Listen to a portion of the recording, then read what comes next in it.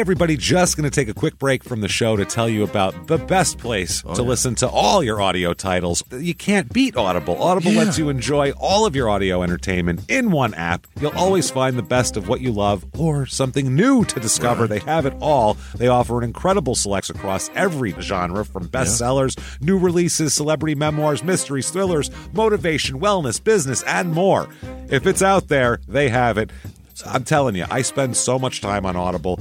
I love it so much. So many titles for the show that all of our podcasts and everything else. It's just phenomenal. For traveling, it's great.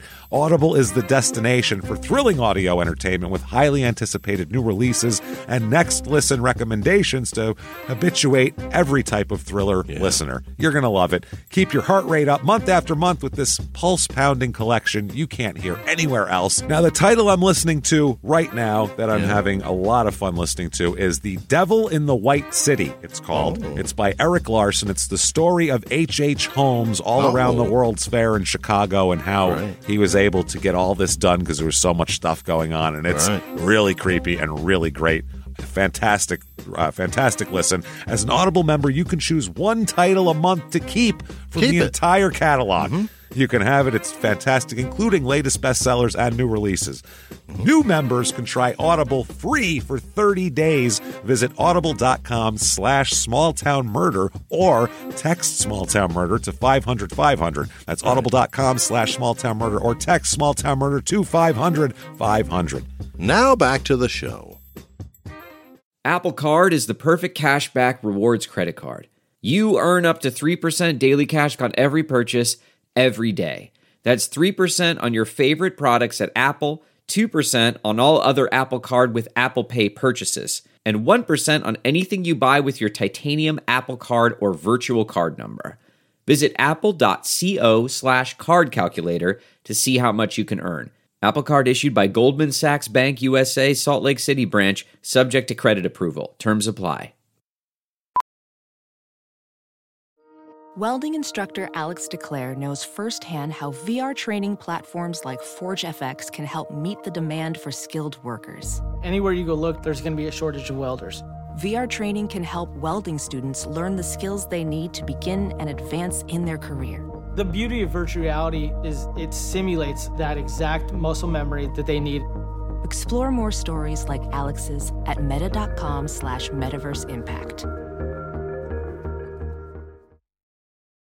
This week, in Pitman, New Jersey, a quiet street is sent into a panic over the heinous murders of some beloved people in their own home. Welcome to Small Town Murder.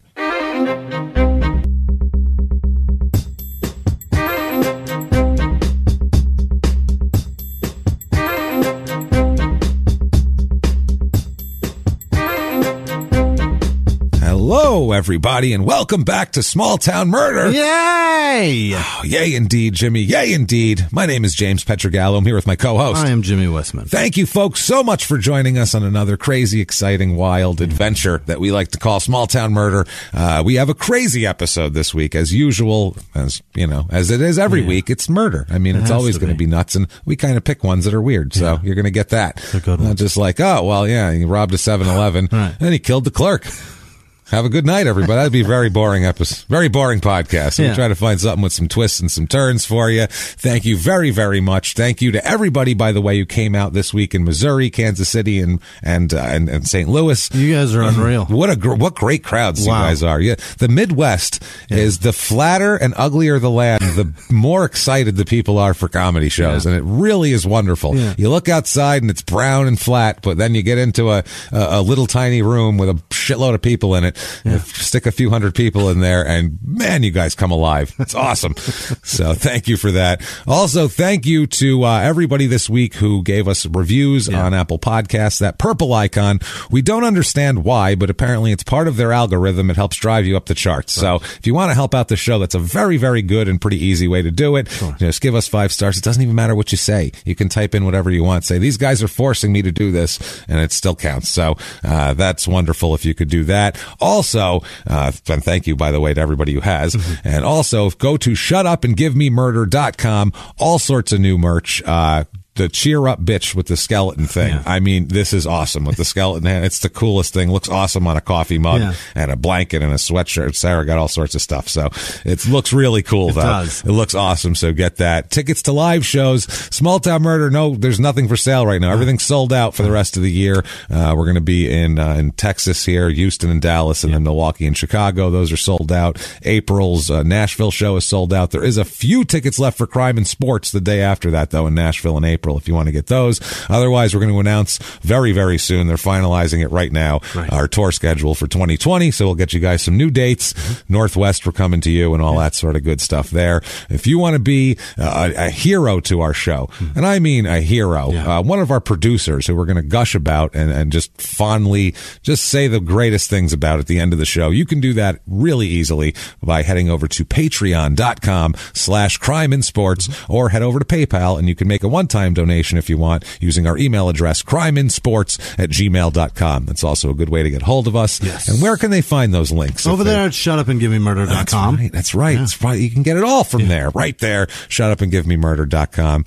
That said, also follow those social media links, because from time to time these sold out shows, people can't make it to the shows. Yeah, that's true. And if they tweet us that they've got tickets, we like to retweet that and get those people the opportunity to get their money back, and also get somebody else that couldn't get tickets the opportunity to get into the show. Especially, some of these smaller rooms, like when we do comedy clubs, those sell out real quick. And there's, they get them in months in advance, and then things come up. So if people can't make it to the show, we'd like to get them their money back, and also get you who wants to be at the show. Plus, it's a fun little community. People are nice in there. It's a good deal. And it keeps you from having to go to some third-party website you don't do that and getting ripped off. That's some ridiculously priced horse shit. We don't want anybody doing that at all. So, and with that said, I think it's time for the disclaimer as well here. This is a comedy show. It's a comedy podcast. It is. We're going to talk about murder. It's going to happen, but we're going to make jokes all around the murder. Sure. But what we try not to do, we go out of our way not to do, is to make jokes at the expense of the victim or the victim's family. Why do we do that? Because we're assholes, but we're not scumbags. Now you know. That's how it works there.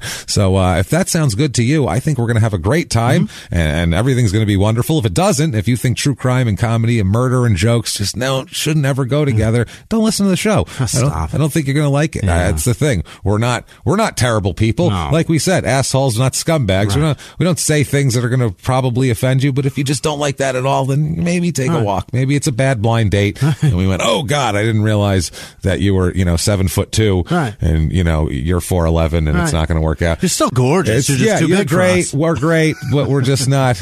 we were the 7'2" in that scenario, but it's fine. You know what I mean. So with that said, though.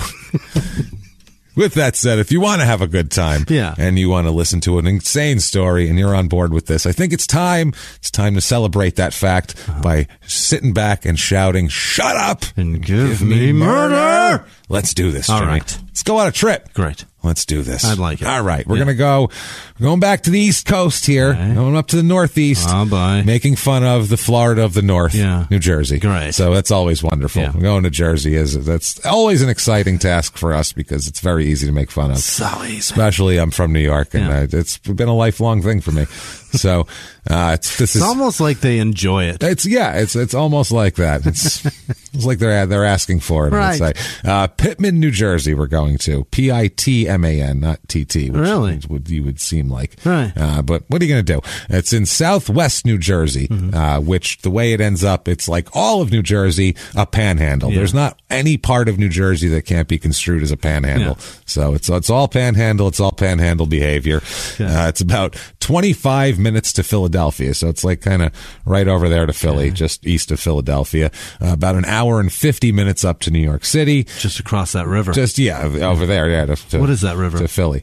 Which one? I don't know. I remember when we were in Philly, they were like across that water over there is Jersey. Is it water or is it a river? Basically, across any filthy water in the Northeast is New Jersey. If you see filthy water and land on the other side of it, that's probably Jersey. That's how we'll just leave it at that. This is about an hour to Middle Township, New Jersey, which is episode 92. It's our last Jersey episode. Wowza. And this is in Gloucester County. It's zip code 080 071. I love it when we're in the zeros. Yeah. That's wonderful. Some of the first. Yeah, this is the base of the whole thing here. Area code 856 and 2.3 square miles. Not a big town. There's a lot of these Jersey towns are kind of little towns, all kind of dabbed in there together. It's got several mottos. It's just, they're so desperate. Yeah. This is a town that's like that kid in school who's like, come over, I have all the Nintendo games and I have this and just please like me. And you're just like, dude, just be yourself and be cool. Like, I get it that it's, you feel bad and you want to like them, but at the same time, it's just desperate. Listen, the guy that's like, I've got all the brand new games. You can take them home with you. You want to borrow them? Right. It's cool. My mom won't mind. It's totally cool, dude. Don't you know what you're doing right now? You're making me take your shit. I have other games. And also, it's making me spend time away from you. But that's okay, though. But you're trying to get me to be your friend, and you're giving me the opportunity to be away from you. Tell people good things about me.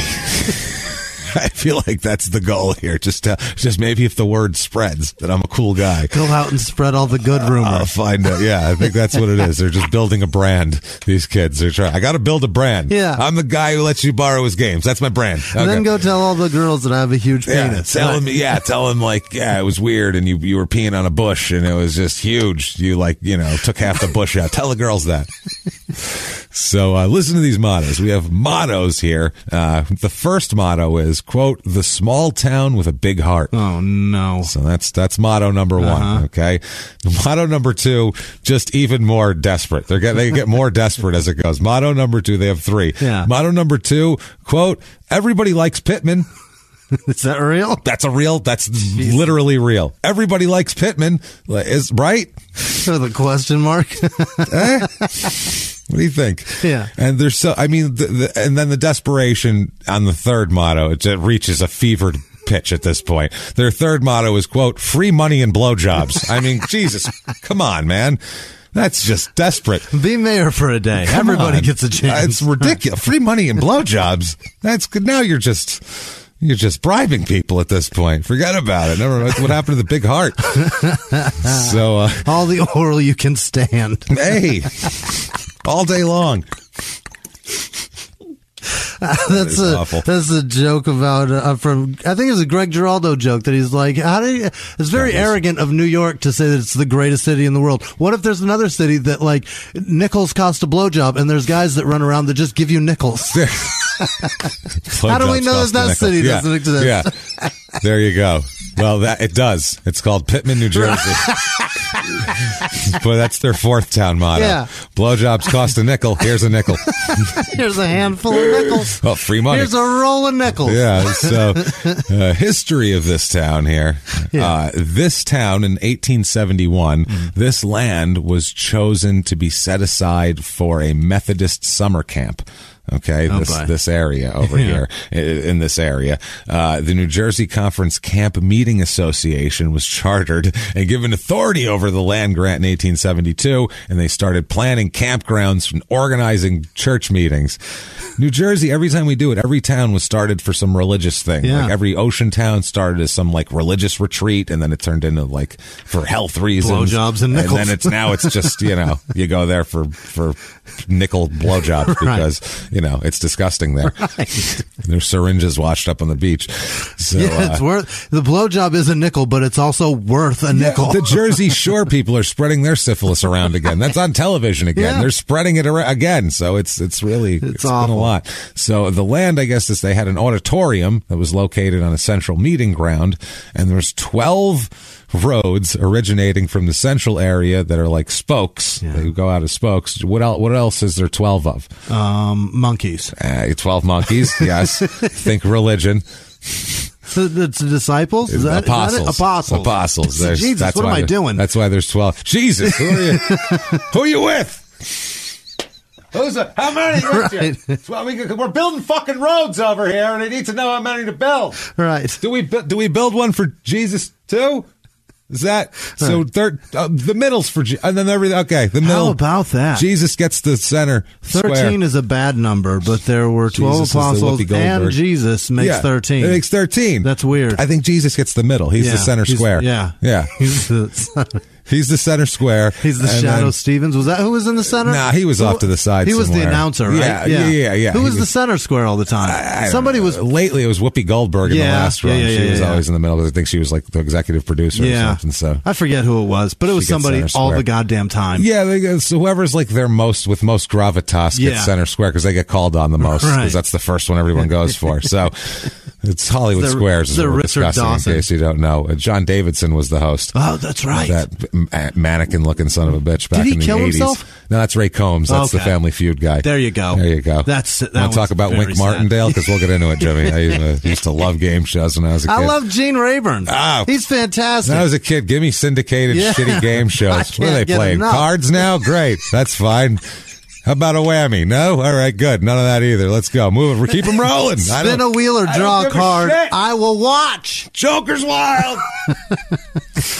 So anyway, so I assume Jesus is the auditorium, and then all the apostles spread from there. Got it. I assume here worshippers' tents originally lined each of the 12 rows, all sorts of tents, and then the cottages came in after that to replace the tents, and that's how the town started. Okay. They went from religious tents of people hanging out to worship the center Jesus Square, and then they built permanent housing like that. So by the 1880s they had about a ton of cottages and for about 400 cottages, and people started staying year round. At first it was just like a summer thing, a summer retreat, and so then they put a public school in finally in the 1880s, and in 1904 residents of Pitman Grove, which is that area, voted 122 to 35 for incorporation. So there you go. It became a damn town. Circle gets a square. Circle gets the square.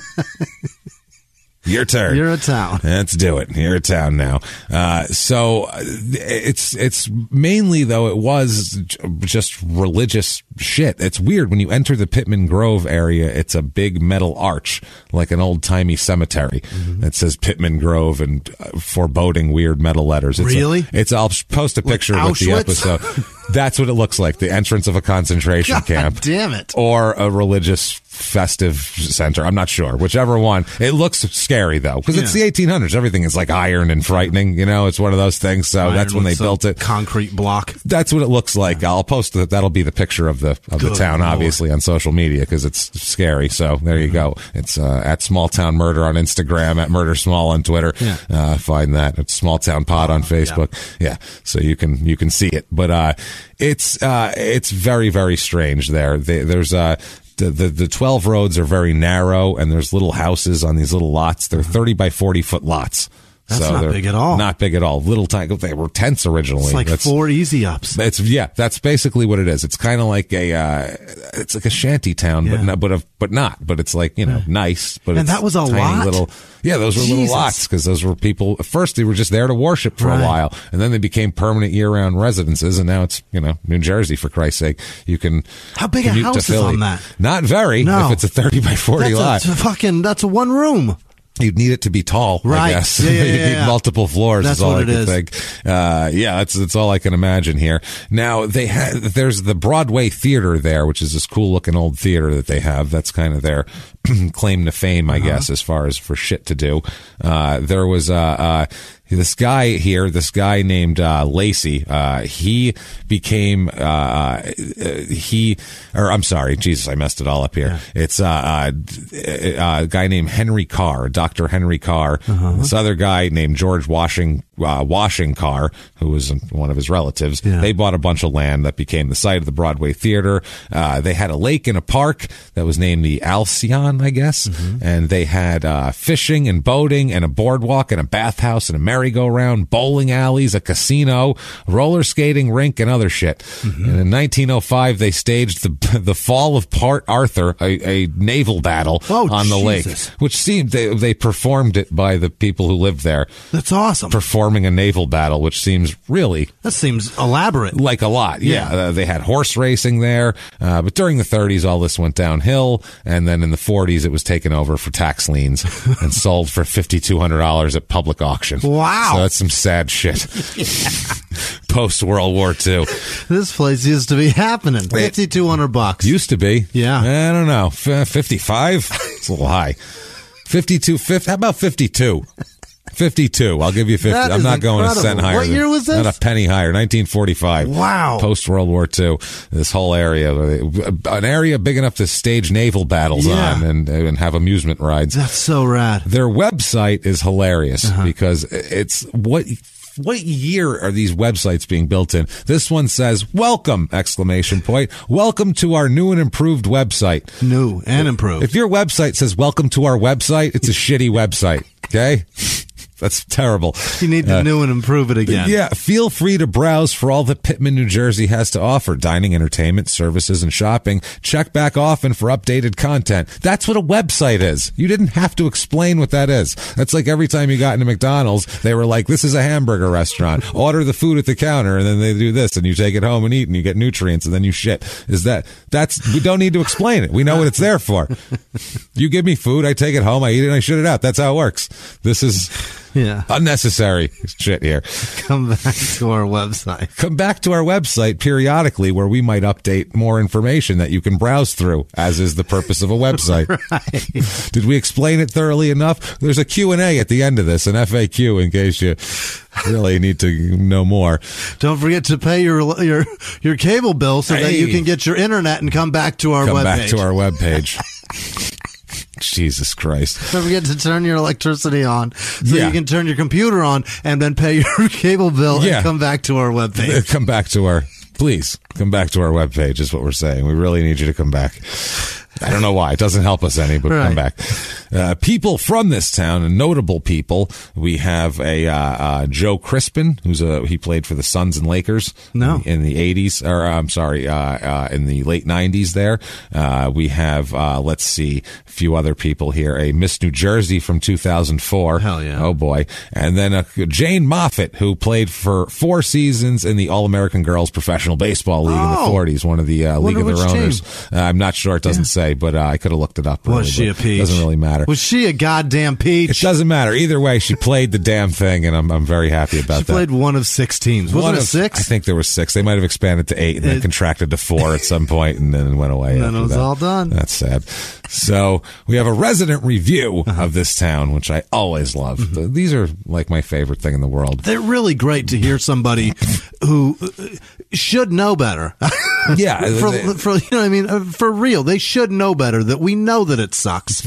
It's a small town. This is one of this. I love when they have a very specific beef with the town too. Those are my favorite reviews where you're like, this person's taking out their really personal. Makes you want to give them a call and be like, "What's the story? What happened? Tell me. Tell me all about it. I gotta know." You just touched on it here. You just painted the outside of it. You ran over and tagged it and didn't tell us shit. Connect the dots. Paint a picture for me here. Resident review, quote, I do not like Pitman. Okay, they have a big heroin problem mixed with an overstepping police force. So you have junkies and apparently police force who's overzealous about the junkies. I'm not sure. Their focus, the focus their resources. I assume that's supposed to be they. Yeah. They focus their resources on petty things like overnight parking tickets instead of catching real criminals. This person's got a bunch of parking tickets. So many. He picked one up and he's like, "There's fucking junkies sleeping under my car. You're giving me the fucking ticket? Are you kidding me? Look over there. The fucking guy he's just shit himself in public on the fucking sidewalk, and I get a ticket." That's what he said. A junkie nodded off on my hood while you wrote this. That's what he's thinking. Quote, spent a ton of money on a police dog which doesn't do anything. What's it going to do? It gave me an overnight parking ticket. That's what it gets. That's all I ever see. Taxes are high, and most people that live here will never leave. Is that bad? You want a town with constant turnover? Right. If you want to experience a new good face at McDonald's because the other guy moved? That's what I mean. I like how this person opens and closes succinctly. Opens with, I do not like Pitman. Right. And closes with, if you want to experience a good living environment, look elsewhere. So he's got an opening and a closing. He followed some direction here, but he's a very particular beef. He got a ticket once, yet he sees junkies everywhere, and he's like, they're not getting tickets. Well, I get an overnight parking ticket. I pay taxes, and you give me a ticket? And then it all went into that review. My taxes went to a goddamn police dog, and you're giving me tickets? 2 stars. For parking. Yeah. That's what the fucking dog's doing? I think that's what the extra stars for. The dog's cute. At least they got a dog. He's cute. He's a cute little fucker. I got to give him that. So, you know what? 2 stars. Speaks German. That's it. Well, that's a little frightening.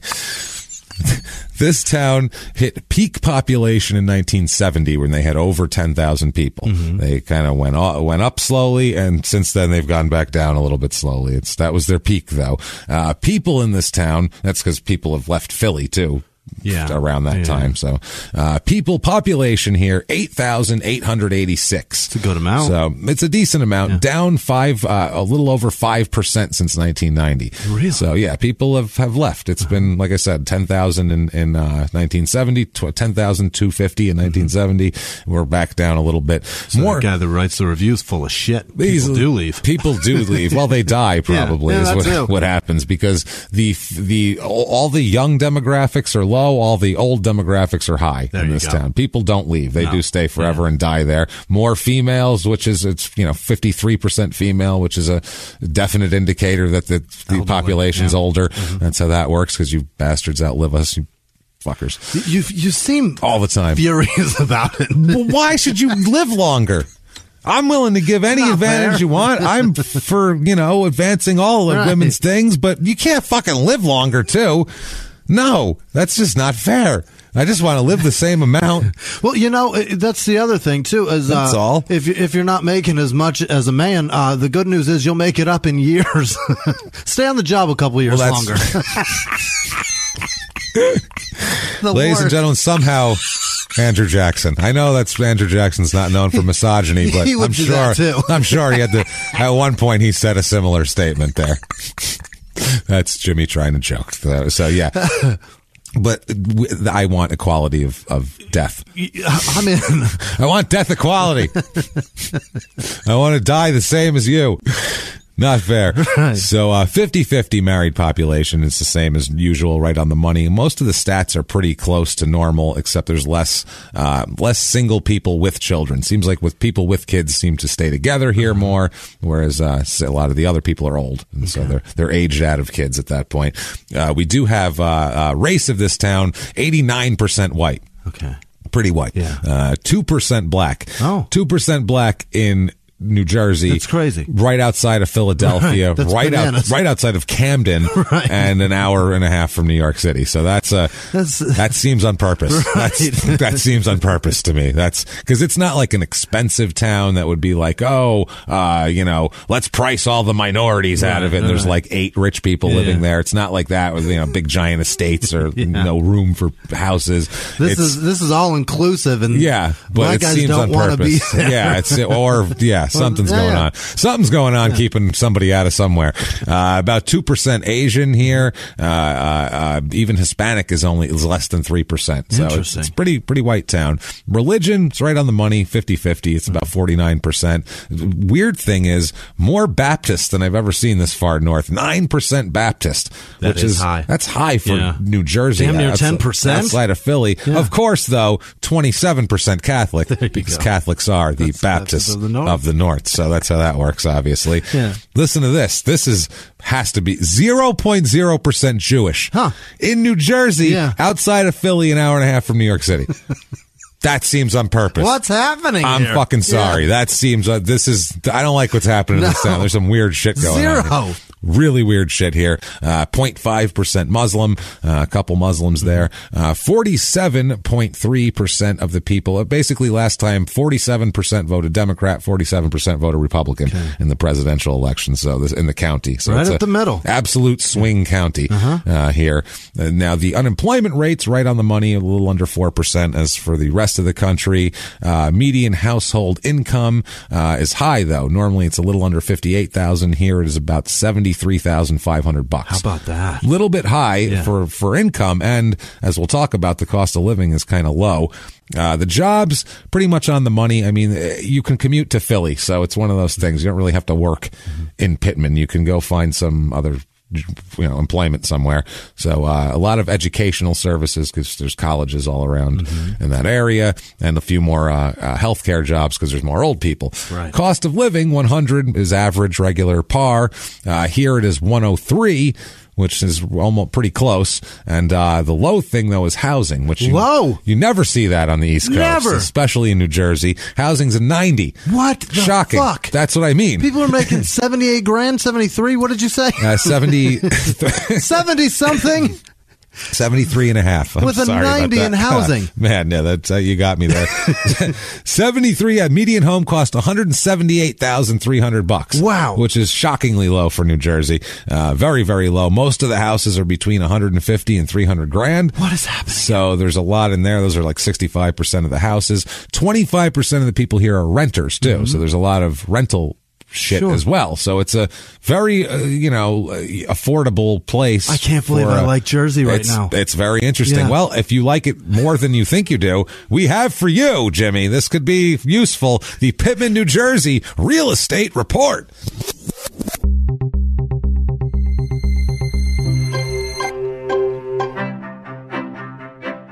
Your average 2-bedroom rental here is $1,200 a month, which seems that's high. That's your national average, and it's under to buy. So you're better off buying here. That's because there's so many renters, though. Okay. So that makes sense. I found a 2-bedroom, 2-bath, 806 square foot, but it's a freestanding, its own little house. Okay. $62,000. That's super affordable. It needs some work and shit like that, but it's $62,000 for a house. You can't get an SUV for that. Right. So your house rich. Yeah, that's what I mean. I found a 3-bedroom, 1-bath, 1,563 square foot, kind of, starter home for kids. It's 1.5 bath. Vinyl siding wonder. One of those vinyl siding Jersey, neighborhood wonders here. 160 grand. Wow. That's your base level entry kind of that. Then you want to spread out a little bit. This is pretty much the most expensive house for sale in town right now. In the whole thing. The whole thing. 5-bedroom, 3-bath, 3,998 square feet, just shy of 4,000. $307,000. What a deal. It's nice to walk up. It's got good curb appeal. On the East Coast. On the East Coast, half hour outside of Philly. Doesn't happen. And go to New York City. Yeah, it's fantastic. It's Jesus. not a bad place, maybe. I hope somebody listening to this that lives in Philly buys that shit and commutes. Yeah, just commute it. Philly's expensive. Where? Well, forget it. I'm buying it. I'm just going to drive. Things to do in this town. This is hilarious, this whole thing. Well, they had a thing to do. Now they don't anymore. Starting in 2017, they had the Pitman Potter Festival, which is the Harry Potter festival. Get out of my life. I'll read right from their website here. This is when it was first starting. They were very excited. 2017? 2017. Like a little late on it. Late. A little late on it. The festival begins on Friday evening at 6 p.m. with a showing of Harry Potter and the Sorcerer's Stone at the Broadway Theater. The festivities continue Saturday from 11 a.m. to 5 p.m. with a variety of activities for all ages, including a sorting ceremony in the Pitman Grove Auditorium, a defense against the dark arts class at Sunset Auditorium, magical entertainment at Ballard Park in Uptown Pitman, and much more. Many businesses are joining the fun and offering themed menus, activities, and items. Pitman Gallery and Art Center will be hosting its themed exhibit, Harry Potter, and will be raffling a signed framed print from the published illustrator. The Gallery and Art Center is also planning some enchanting Saturday evening entertainment. While some of the activities will be offered free of charge, a $5 wristband will be required to enter the main events. I hate this so much. $5. You know how that goes. Wristbands go on sale. There's a limited amount of wristbands, so I mean, you got to get them right away. It's a non-profit event run by volunteers. Goes to the Chamber of Commerce. Then their last thing they say is very prescient here. Quote, Warner Brothers Entertainment and J.K. Rowling are not associated. They have nothing to do with as this. If you thought they were. Like, you thought they were sponsoring this. Not associated or responsible for the festival in any way, and we hope they won't send us to Azkaban for expressing our enthusiasm. Okay, so what happened? The next year, they weren't allowed to call it the Pitman Potter Festival anymore because they got a copyright claim. Yeah. They called it the Pitman Festival that must not be named. Pitman Festival that must not be named. But the Warner Brothers said, not good enough. Shut it down, fuckers. So last year was the last one there. They were contacted shortly that said that Warner Brothers, quote, enforcement of Warner Brothers copyrights and trademarks would be much stricter than we anticipated, is what they said. Yeah, they protect that stuff. You can't just... Fucking idiots. Oh, my God. But, I mean, honestly, this isn't taking money out of their pocket also. This is promoting their movies. Yeah, and it's also... Movies. I mean, now it's so late. Stupid, yeah. but, yeah. It's hilarious is what it is. And this is the Chamber of Commerce's statement. It's a rare gift as an adult to be given the chance to turn a fantasy world into a reality. Although the magic of Pitman took the form of Pitman Potter Festival in 2017 and 18, those of us who live here know what a magical community Pitman is year-round. No more. How fucking petty is Warner Brothers? Says Warner Brothers. That's disgusting. Nevermore. They refuse to let 8,000 people live in their own town dick around, watch a Harry Potter movie, and make some themed drinks. It's grown Who adults gives with a fucking twig in their hand. Who cares? Gives a fuck? So stupid. Crime rate in this town, besides that last stupidity. I want them to continue it. I'll fucking come. You put that thing on, I'll get on a plane. I don't even like Harry Potter. I don't either. I've never seen a single thing. I'm not going it's to. The worst. But I will come celebrate that horse shit with you. You just that to thing fight up it, again. because this is ridiculous. Yeah. You know what? Screw you, Warner Brothers. Yeah. How dare you enforce copyright jerks. on a town? It's not even like I could see if Philly was doing one, and but even then, it's promoting your show. It's whatever. I could see that, but it's a small town, dicking off. Who cares? It's people breaking sticks and calling it a Harry Potter wand. Yeah, and chasing they're each pissed other that around. somebody bought They're that going to for have a $5. sorting ceremony where we're going to. You're this one, and you're that. Great. That's terrific. Crime rate in this town. Who's that, Warner Brothers? Fuck, I don't what know. What a joke that fuck. Well, what a jerk. We're trying to make stuff. Let's not besmirch entire networks at the moment. Don't be dicks, Warner Brothers. Maybe something's going to happen. Who knows? So, crime rate in this town. Property crime is a little over half the usual rate. So it's low. And then also violent crime, murder, rape, robbery, and assault, the Mount Rushmore of crime, is about 1/3 the national average. So very low. So considering its location to other places with very high crime and murder rates, this is a very low thing. I don't know what's happening in this town. James, it's creepy and weird. They're Harry Potter fans. It's a bunch of fucking nerds. I guess, but they're old people there. Live. I don't know what's going on. It seems like there's old people who don't want black people or no Jewish people at all in here. I don't know what's happening in this town. It's just strange, but it's very safe, I guess. Which is why our murder is such a strange murder. Which, you know what? Let's talk about a murder. I can't wait. I think we should.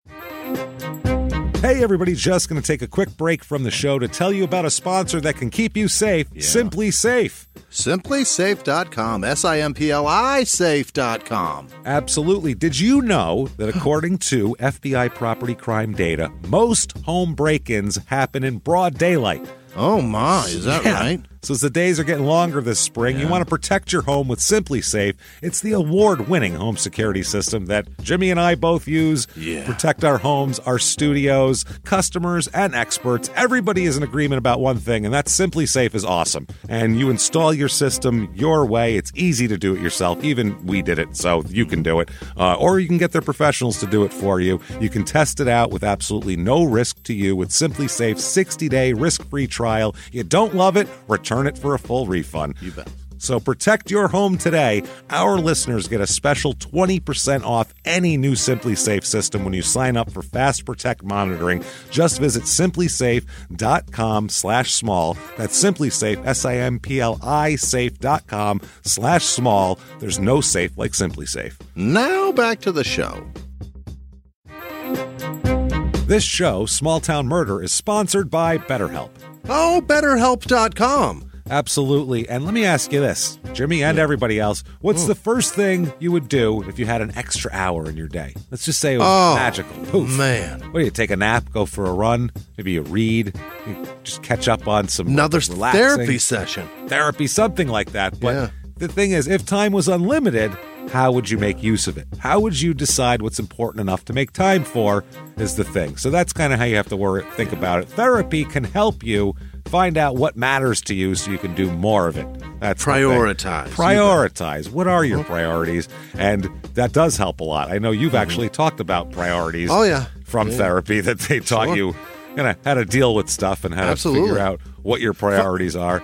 Finding and isolating what's most important throughout the day and getting those tasks done first, and then meandering down the list as you go. It's a great way to do things and file your life away. Find what brings you joy, actually. What you might actually like. So if you're thinking of starting therapy, give BetterHelp a try. It's entirely online, designed to be convenient, flexible, and suited to your schedule. Just fill out a brief questionnaire to get matched up with a licensed therapist and switch therapists at any time for no additional charge. That's awesome. Learn to make time for what makes you happy with BetterHelp. Visit BetterHelp.com/smalltownmurder today to get 10% off your first month. That's BetterHelp, BetterHelp.com/smalltownmurder. Now back to the show. Professional welder Shayna Ford used VR training developed by ForgeFX to hone her skills as a welder. The more time that you spend practicing it, that's what separates a good welder from a great welder. VR training can help students like Shayna repeatedly practice specific skills. Virtual reality definitely helps because the more muscle memory that you have, the smoother your weld is. Explore more stories like Shayna's at meta.com/metaverseimpact.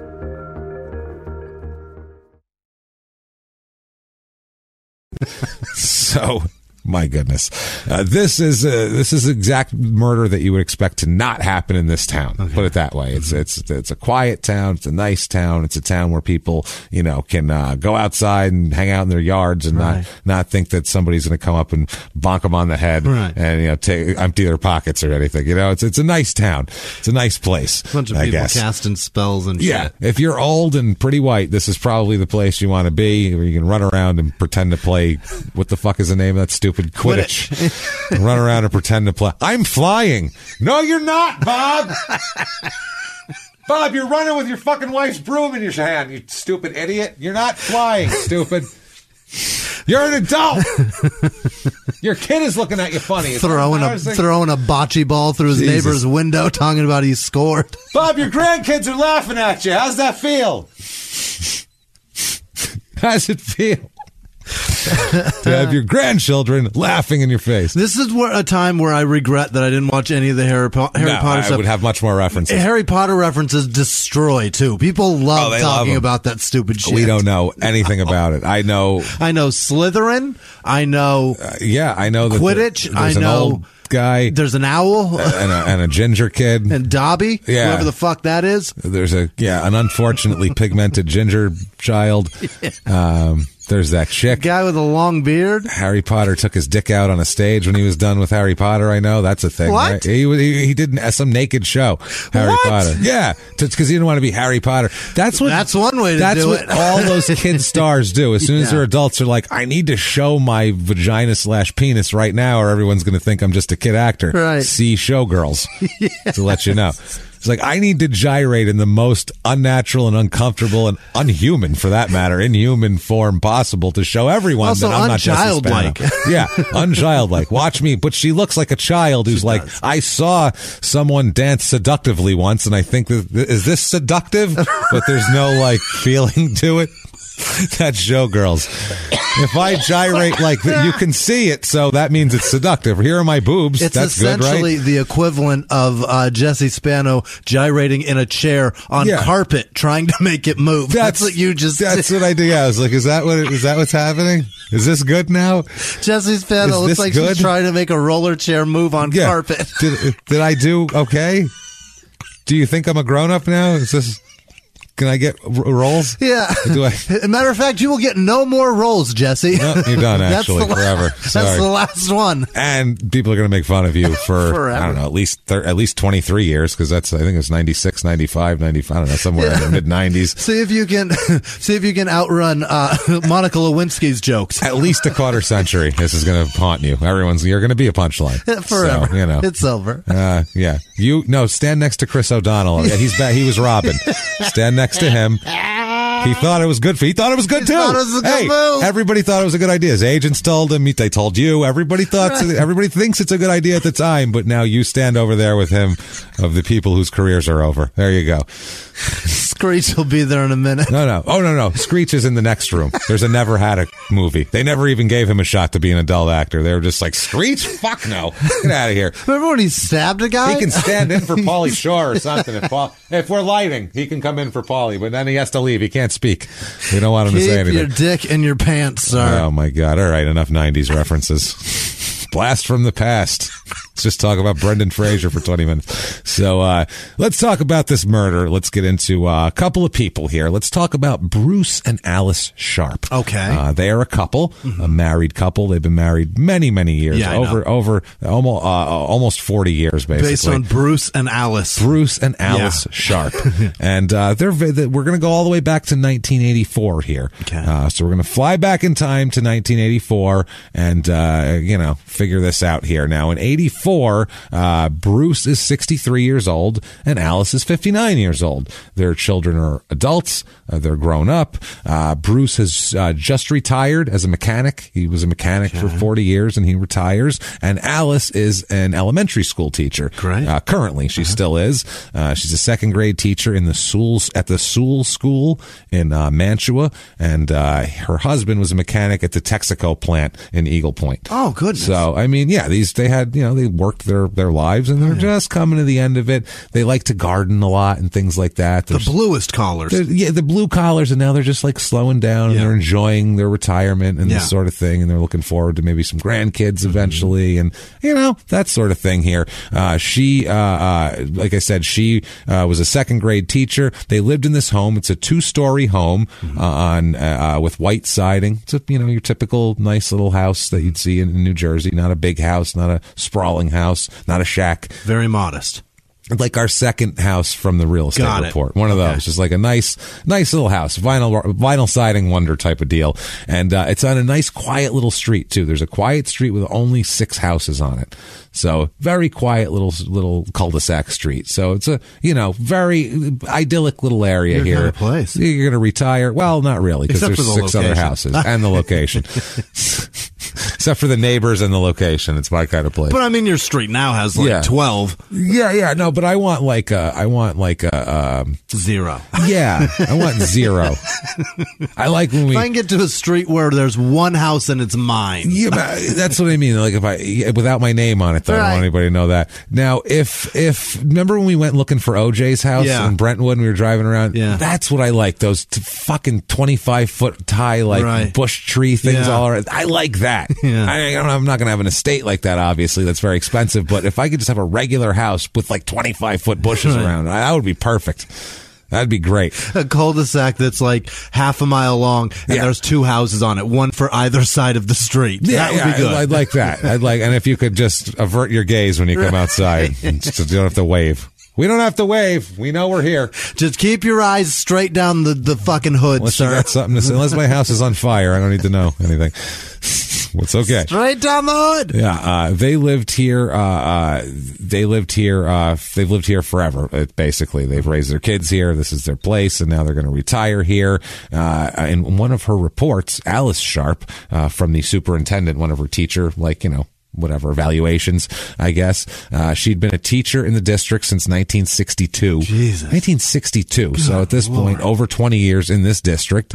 And it said that she started out as a substitute and then has been a full-time techer for 15 years. Oh. So she came in that way. And she stuck around with that substitute shit. Back then, you had to, teaching jobs were a good thing that people wanted. Yeah. Now it's like, when the fuck can you don't, all right, I know you didn't graduate yet, but we're going to let you teach anyway. We're going to get you started. We're going to give you a class. Right. Just to tell you what, make sure none of these kids stab each other for a while, like 40 minutes at a time, and then just get your degree whenever. Yeah. It's fine. We don't even know anymore. It's been like that for a long time, too. It's rough. Because when I was in school, we had a teacher who was... Active shooter drills. Just work on that, and then we'll figure out the rest of it later. To make sure that they got that part down. Teach them how to get under their desk without hurting themselves. After that, we'll work on it. I don't know. Curriculum? Sad. What are you talking about? And the teachers, they want to do... It's like on The Wire, Jimmy. It's like the 4th season of The Wire. The teachers, if you ever know any teachers, all they want to do is really well. Yeah. They want to be the best teachers. They want their kids to be smart. Right. They want to teach them the right stuff. And it's not made easy by anybody that operates school districts. Anybody that surrounds the education process outside of teachers. It's rough. Fucks everything. It's a bad thing. Yeah, they're just terrible at running it. It's bad shit. From the pay on down. Let the teachers figure. Give them more of a say. Maybe they're there. They know what's going on. They know what's up.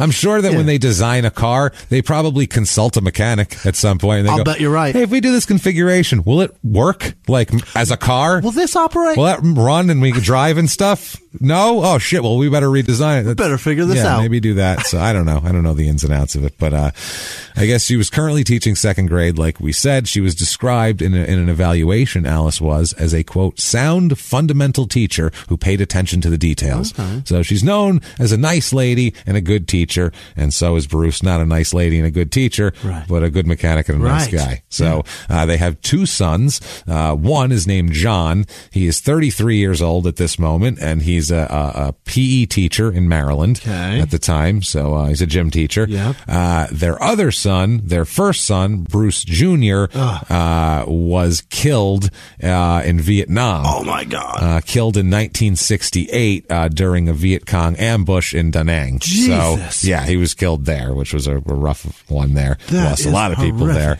And he was the town's first fatality of the Vietnam War. So it was a big deal. And there was they kind of everybody, a lot of the people in the community know the Sharps because of this thing that happened with their son, because he was the first one, so it was a big deal, and they kind of rallied around him, and as a town would, I would imagine. He's Laurie Piestua. You know what I mean? Yeah, that's the thing. I know. No one knows what you're talking about. I realize that. You just made a very local reference, like North Phoenix. No, reference. she's in Tuba City, Arizona, and she was the first female Native American ever killed in combat, I think. I'm not sure. I don't know for sure. I don't want to. I know she was the first female killed in the Iraq-Afghanistan thingy-o.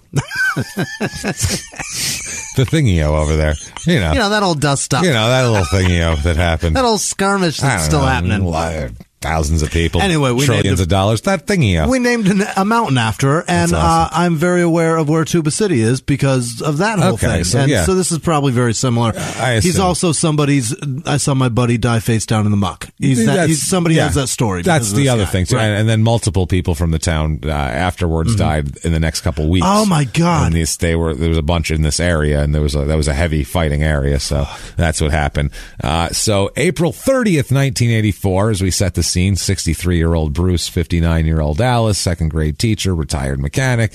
They are, they're living their lives. They live kind of a very quiet life. I mean, they live on a quiet street. They're half retired. Right. She teaches second grade, which isn't like she's not like in the pits in like Wall Street shouting out trading numbers and shit like that. She's teaching second graders. They're relaxed people.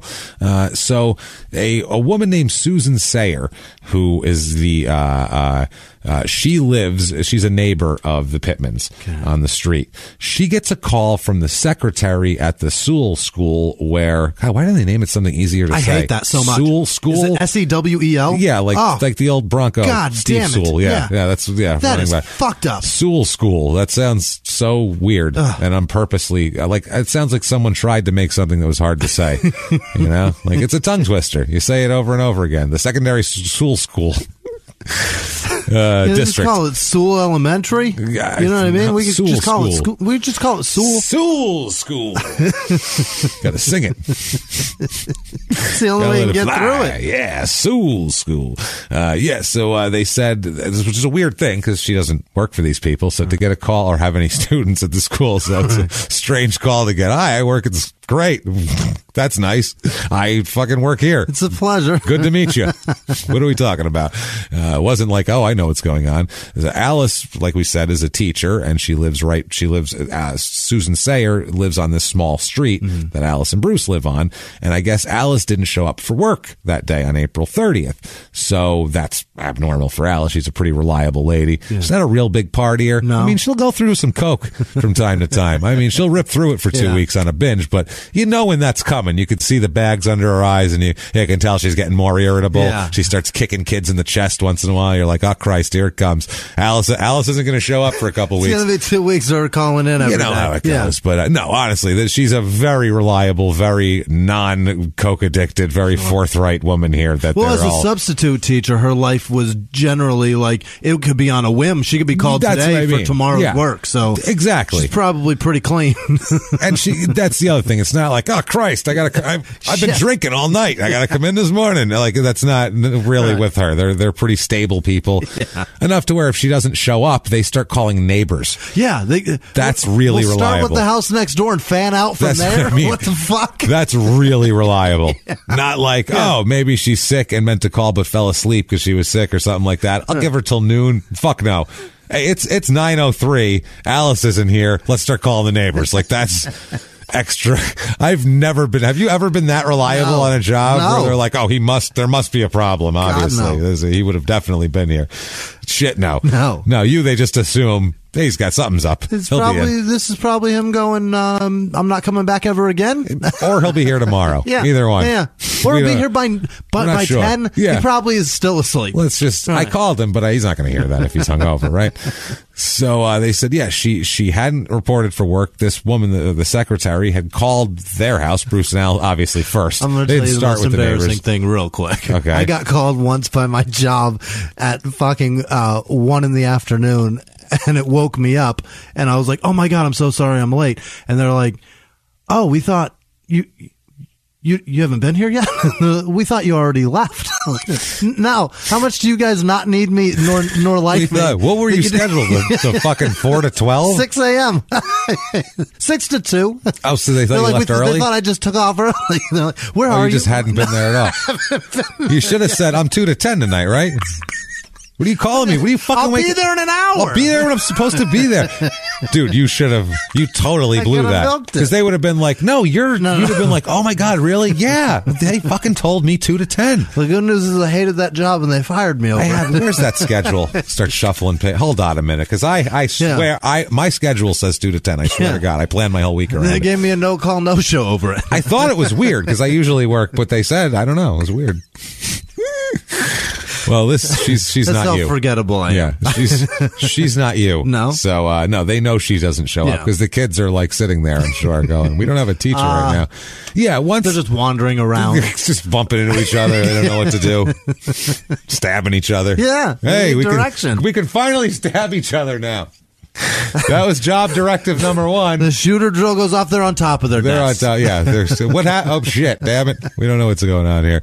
So they said they obviously called Alice first. Yeah. They didn't just start with the neighbor, which is good. She's not here. Call her next door neighbor, and then we'll see if she knows. This is amazing. They start there and then go fan out, as you said. So they said, can you check on Alice and see if she's around? Which, again, is just so weird. I don't fucking know. I'm not involved in this. She works for you. You come over and check and see if she's around. I don't know her. Yeah, what are you talking about? Go over and check on her. What are we doing here? So she goes over there. Susan Sayer goes next door. Not that far. I guess it's not that big of an inconvenience. Right. She found the cellar and back doors unlocked. Okay. Which isn't that unusual around there. People aren't real sticklers. It's not super dangerous, but they lock their doors. It's not, rural Canada or anything. It's they're locking their doors and shit. She said, I don't know why I took a shot at rural Canada. I don't know. But there's Canada, nobody there to break in, I guess. That's what I thought of. I feel like I see like just sprawling nothingness with like a cabin with smoke coming out of it, sitting rural Canada out there. I hope per capita Canada has way higher crime than we do. That would be fantastic. So. They don't though, unfortunately. But like I figure there, anyone who would come up to the door, you'd be so surprised you'd be opening it before they even got there. So you don't really need to lock it. Right. Holy shit, there's a person coming. Open the door. Christ, I'm lonely. I've had this coffee going for years. I gotta warm it up. I got some coffee. Oh, it's stale. It's been. I got it 12 years ago. So, but on you. It's maybe if I put it in the microwave with a wet paper towel around it, it's not gonna. No, okay, it doesn't do it. It's done. It's pretty hard. You're right. I should have got steam. Yeah, shit. Freeze dried. Fuck, frozen. Yeah, Sour Lee, a pound cake. You leave it in there. You never know when you need it. You take it out. There it is. Pound cake. Boom. So, welcome. She finds the door unlocked, back door in the cellar. She opens the door, calls in, hey, Alice, where, Bruce, some fucking body. I don't know. Where are you guys? She doesn't hear anything. So she walks in the house, which I don't know. I tried. Call the secretary. I called. I went over there. I opened the door and I yelled and they didn't answer. Nobody. So I'm assuming they're not home. Right. Because it's none of my goddamn business where they are or that they didn't show up. And if there's anything worse in that house, send the fucking cops. I'm not qualified. Anything on the inside, I yelled. They're not there. That's all I know. Yeah. There's nobody yelled back. That's it. Just my echo. That's my part. So if you got any further concerns, proceed as you must, because I'm going to be doing whatever I was doing before you bothered me. Have a good one. Instead, she walks on in here. Oh, no. Nosily enters Bruce Alice entering the house, and she finds, before she gets to the dining room, there's a center hallway, and there she finds the very bloody and very lifeless bodies of Bruce and Alice. Both of them right there, laid out in the hallway area there. Oh, no. So, obviously, she has a little freak out. Yeah. I mean, she's probably not the most exciting person either. She's the type of person who you'd call to check on a second grade teacher to make sure you know what I mean? They called her to check on them at 9 o'clock in the morning. She's the second most reliable person in town. Yeah. Like, did we get Susan on it? We'll call Susan. Imagine how busy she is. It's just a coincidence that was her next door neighbor, but they call her whenever anyone doesn't show up for work. Can you check on... I can tell you who's never checking on anybody ever again. Craig Wilkins didn't show up for work this morning at the auto body. Could you check it out for me? Just Jesus, fine. He's not home. Okay, I don't know. He said he's sick today. Oh, okay, thank you. Yeah, just like the town truant officer. So instead, she calls the police, and obviously they're concerned to hear about two bloody dead bodies there. It didn't look like it was a natural thing that happened. Whatever happened, they just start leaking. Not from multiple holes and from different ways and everything. It's a brutal scene. It's very brutal here. They came in and they said, okay, they were dead. They established that, the police, which Susan Sayer had that one down. She didn't really need much help with that. They also note a broken vase nearby and a fireplace poker lying near the bodies with a whole lot of matter on gore it, we'll say. Some gore. They find no signs of forced entry. When they, examine the whole house, of course, there was two doors open also, so they don't know if that was... with the purpose. Either or. And they also find, though, that the upstairs bedroom, their bedroom, Bruce and Alice's bedroom, had been completely ransacked and tossed and gone through. Bastards. But the rest of the house just looked like there was signs of struggle from here to there, but there wasn't ransacking, just mainly up there. So, obviously, there's an investigation here. They're found lying in a pool of blood in their own hallway. That's something that's abnormal, like we say, for a second grade teacher and a retired mechanic. It's funny too when we set the stage for this. That's not funny, but when we set the stage for the show, as Bruce and Alice, and we set their whole life up, you figure, one of them's going to kill each other. Oh, for sure. Obviously, which one snaps? This is so idyllic. Bruce needs insurance money or some shit. He's going to find there's some 31-year-old broad that I found dancing, and we're going to run away to Mexico together. I've been working my whole life for this, and now all of a sudden I hate you. Now I hate you. Now I'm stuck in this house with you forever. Our kid teaches gym. You understand that? Right now, he's yelling at kids to throw a ball at each other harder. Yeah, that's what we did. This didn't work. It's a fucking failure. You know who's the lucky one? No. Bruce Jr.'s the lucky one. That's right. No, that's called. He got out of it. He got out of it. So, no, that's not what happened. No. That's weird. They loved each other. That was a complete fiction. Right. No, they were nice people who liked each other and raised their kids well, and they were all fine, and everybody worked his whole life for happy. this end. That's fucked up. That's the other thing. And for this end, the police say they have no motive for the slayings, but they say it might have been a burglary based on the tossing, or maybe that was something specific that someone was looking for. Yeah. They didn't know. It's just two dead people in there in a pool of blood. They don't have any enemies. I can't imagine, man. It's not like Alice really pissed a kid off 15 years ago, and now he's come back for revenge, Now he's 22. The man put in 40 years turning wrenches, man. Yeah. I did that shit for like a week, and I was like, I'm not cut out for this. Retired. This is, man. I think he retired at 62. It's so hard. Just retired. That life is so brutal. He was, now he was real into gardening. Mm-hmm. That's what he was into. Like he was not, he was trying to relax. Keeping his fingernails clean. Oh, yeah. He had, or at least with dirt and not grease. Oh, yeah. That comes out a lot easier. Soil instead of grease is a lot easier. Jesus. So, it's the medical examiner, Dr. Klaus Speth. I trust him for some reason. He knows. Sounds like a very harsh. Yeah. It's, he's going to tell you things you don't want to hear. Whatever Klaus. He says, fucking trust it. Yeah. That's the guy that tells you you have a horrible disease. And you go, I'm fucked, Dr. Klaus told me I'm done. He said that, Alice sustained over 80 wounds. No. Over 80 wounds, and was beaten so severely that the fireplace poker penetrated her brain. My Christ. If you've ever held a fireplace poker, it's not the heaviest thing in the world. It's not like an axe or anything. Like, see The Staircase, if you've seen that documentary, that's what they said he killed his wife with. Right. That's what we're talking about here, I believe. The blow thing, or this might be the poke. It's the point hook and the hook. Yeah, the hook point one, not the blow thing. Okay. It's the different one. That the Staircase was to get it going. Oh, that's what he did it with. No, this I think he did it with the hook thing. This is he did it with the poker. The guy on the staircase was the stoker. Was the blow? Yeah. Different one. Yeah, okay, this is a different thing. This is the one with the hook pointer. Yeah, hook pointer. So this thing's nasty. 80 wounds with that. That's what they said here, and that's not it. Also, and he fucking stabbed her with it. He was. Just wow. I mean, hacking her at her with it. Unreal. Over 80 times, which seems like pretty personal. It's angry. That seems personal. It's mad. And especially with Bruce's shot. Really? Bruce is shot.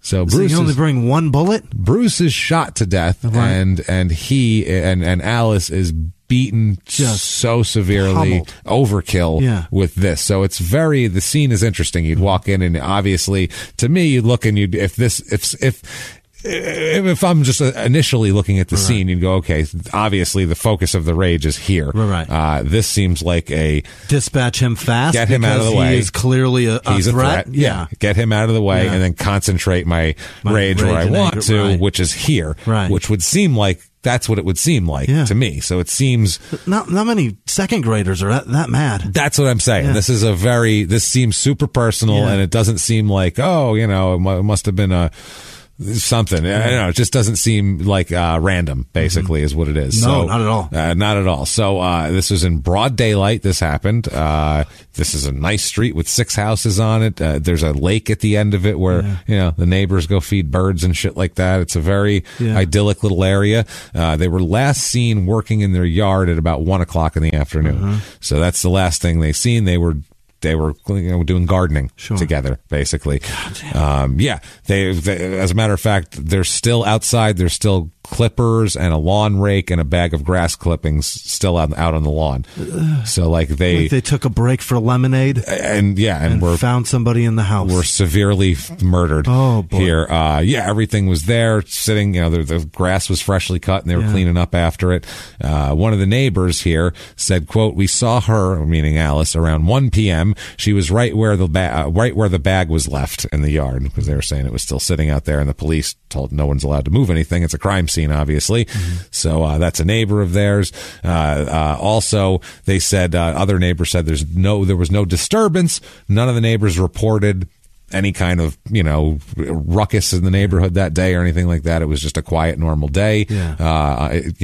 It's a Sunday, and just a quiet Sunday, and nothing out of the ordinary, nothing like that. The one neighbor said that's what seems so odd, but they also said that there had been 2 or 3 burglaries on the block in the past year.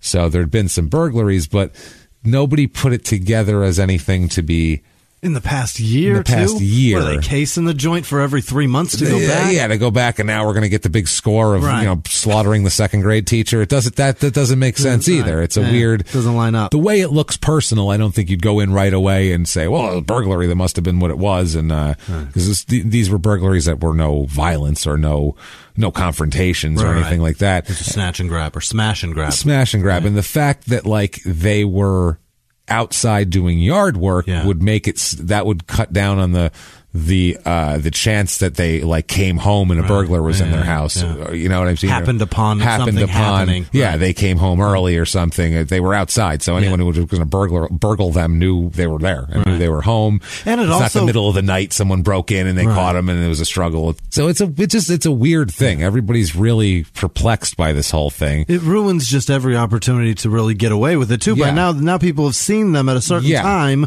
It pinpoints fucking everything. And if you want to burgle more, you're putting a lot of attention on yourself. Right. So the whole thing doesn't seem... Cover of night seems a lot easier. I would say so. They talked to a guy named Tom Herrera, who I guess said that on the previous day, they talked to him the next day, this guy. He said he'd cut the house across the street's lawn from the Sharps house, and part of his job was to dump the grass clippings from this lawn into the Sharps compost heap. Oh, okay. So I guess everybody who would cut their lawn, they'd put it in their compost heap on purpose. They asked him to do that. So, well, yeah, they've got a garden, James. They need the compost. So, I mean, this is what they're working on. He's gone from Texaco to composting. He's knocking on neighbors' doors and saying, dump your shit in my yard. He's done a 180 is what I'm saying here. Rather than I'm going to dump my shit in your ocean, right. He's gone to dump your shit in my yard. So he's done a complete 180. This guy says that while he was wheeling his cart full of clippings up their driveway, the Sharps driveway, he said he encountered a man. He said they exchanged no words. He said the guy first ran into some bushes, then he retrieved a dirty gray bicycle with an orange sticker on it and rode away. That's what he said. And you exchanged fucking no words didn't with say that a word man? to the guy. And they said, can you describe him? And he said, this Herrera said that the man had big eyes and, quote, long, scraggly hair, and he wore boots. So they have a mysterious, booted, scraggly man, right, on a kid's bike, on a bike in the bushes as you were wheeling your clippings. And you have no fucking questions for that guy? No questions. And the cops go, all right, sounds good there. Yeah. And they work up a composite sketch of a scraggly-haired man, a scraggly-haired white man, as we know he's white in this town, between the ages of 18 and 21. Okay. So a young man. And they said the man was last seen riding his bicycle away, old gray dirty bicycle with an orange sticker on it. Okay. So so the cops go in, they're looking for clues. They say they have no suspect, they have no motive, they don't have shit. They have two bodies and a gardener seeing a scraggly man. That's all they have. They said that all they can speculate based on everything they've investigated, they have these people, there's no one with any reason to kill these people. So they said this has to be a burglary based on the ransack. It's the best thing, Occam's razor type of thing. That's the best we can go on. And we beat small town police forces to death for their lack of, but this information, this is tough. Just having that there, and then you've got a police force with very little resources. They're like, now we gotta fucking solve this. Now we have to solve this crime. Lay it out before you right now. It seems pretty rough. I'm fucked. Right now, you're with this information. You're going, was it the gardener? Did he make up the scraggly man? Was it the scraggly man? Was the scraggly man someone who worked for them? Doing stuff in their yard. We can't ask them because they're dead, and they had, who the hell knows? Was someone angry at them? And I can't ask that gardener any more questions because the fucking guy had no questions. I had no questions. That's what I mean. Was Bruce banging some broad, and this was her angry husband that came over? Was this some? Who the hell knows? Who knows? That's you don't know what the hell's going on here. So they said all they have to go on is maybe they surprised a burglar while they were working in the yard. Maybe someone thought they could sneak in and steal some shit while they were outside working, which would be really ballsy. That's super brave. And they came in, and that's what ended up happening. They didn't know at all here. So on May 1st, so some time goes by here. This is not 2 days, but still, they go by. And a guy named Paul Godman here, who's an officer with the police department in Pitman, he gets a phone call from his nephew. Okay. Sometimes it's funny because you always talk about, sometimes it's better to be lucky than good and shit like that. And like you said, if you're a cop, you're looking at this going, fuck. I hope I'm lucky. Unless we pull literally fingerprints or something, very solid physical or someone confesses, we are fucked here. This is not going to get found. 1984? Yeah, this is 84. There's no, DNA is not really that big. No, it's not a thing at all, right? It's not a thing at all. No. So it's fingerprints. This is or crazy. If they catch a guy with a gun that matches the caliber that killed Bruce, and he says, I killed him. And they match the ballistics, and hopefully he'll have a bloody knife on him too. Otherwise, or, a fireplace poke. They need luck, basically. And they get it here. Yeah. A guy, this is his nephew, this officer, Godman. His nephew's name is Carmen Katafi. Yeah. Okay. Katafi, he says, Carmen, yeah. He says he read about the murders in the newspaper, and he tells his uncle that he thinks he knows something about them, but he's afraid to get involved. If you've ever considered a career as a licensed funeral director, Fine Mortuary College's online associate degree program can be completed in just 2 years. Being a funeral director is about human services. It's about helping the living as they navigate the grieving process. The curriculum focuses on all aspects of funeral service, including the psychology, science, and business requirements of the profession. Fine Mortuary College is dedicated to providing an inclusive, engaging, and innovative educational experience that challenges and prepares tomorrow's funeral service professionals. If you'd like to schedule a virtual info session to learn more about the school, program, and profession, please visit their website at www.fmc.edu to reserve your spot. That's www.fmc.edu. The wait is over. So far, you're not losing. The only thing you're losing is my patience. Quickly, I see that. Bing! The queen of the courtroom is back. I didn't do anything. You wouldn't know the truth if it came up and slapped you in the face. I see he's not intimidated by anything. I can fix that. New cases. She wanted to fight me. Leave her alone. Okay, so, This is not a so. This is a period.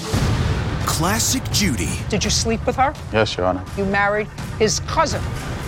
his brother. That's not him. Yes, ma'am. I would make a beeline for the door. The Emmy Award-winning series returns. How did I know that? I have a crystal ball in my head. It's an all-new season. It's streaming. You can say anything. Judy Justice. Only on Freevee. All right, well, I'm scared to get involved. You just called your uncle, who's a fucking cop. What do you want me to do now? That's the thing. You're involved now. You just told the cop you know about a murder. You put me in a position that I have to. I'll fucking arrest you. You called me at work. Right. You didn't even call me at home on a Saturday and said I need some advice from my uncle. You called my sergeant and said, "Can I talk to my uncle?" I have a gun on right now. I have to follow this shit. I'm literally wearing a gun. My lieutenant's right here. He's in the room with me. I can't just be like, oh, well, I don't know. I'll see you at lunch this weekend. Later. No, the barbecue's this weekend. Memorial Day, end of the month. Right. Don't forget. Big barbecue at my house. We have talking to do now, son. So he says he's afraid to get involved. So they're like, you're afraid to get involved? Right. What is going on? Your uncle's a cop. What the fuck are you scared of? That's what I mean. Who are these sharps involved with here? They're thinking now, what's going on? So this Godman here, the officer, sets up a meeting between his nephew, who, if he knows anything about it, I'm going to call him a dipshit just because he's into something weird. Right. He sets up a meeting between him and detectives from the police department and the prosecutor's office here. Now, what he says is Carmen says that he himself, Carmen, and a guy named Gerald Smith and another man named Walter Johnson, not the Hall of Fame pitcher, obviously. You never know. Hey, what was he, 80 out there fucking around? What's going on with Walter Johnson? All right, these three dickheads. All right, Walter Johnson, Gerald Smith, and Carmen Katafi here. He said they spent a couple hours of the day of the murders when they were found dead. That day, they spent a couple hours drinking wine at Gerald Smith's house in Glassboro. Okay. That's also where Walter Johnson lives in Glassboro. How old are these dicks? They're, youngish, early 20s. Sitting around drinking wine Sitting around drinking wine. All yeah, right. Probably a Mad Dog 2020 or some shit like that. It's not wine. He drank in that Thunderbird. Right. That's what's happening. No, this is getting. This is shit wine. This is. Oh yeah. No, they're not sitting going. No, the Merlot. I said, not the. What are you doing? Jesus, I don't want the Chianti. You don't have any cheese.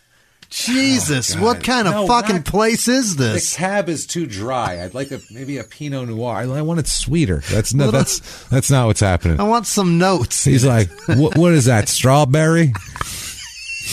I'll take a swig. That's the wine we're talking about here. The word notes is not in it. It's if your wine finish is not in it. No, if your wine shares a flavor with Starburst, say, of any kind, it's probably not very good wine. And don't call yourself. You're not exactly a sommelier, is what we're getting at. If your review of the wine is it'll fuck you up.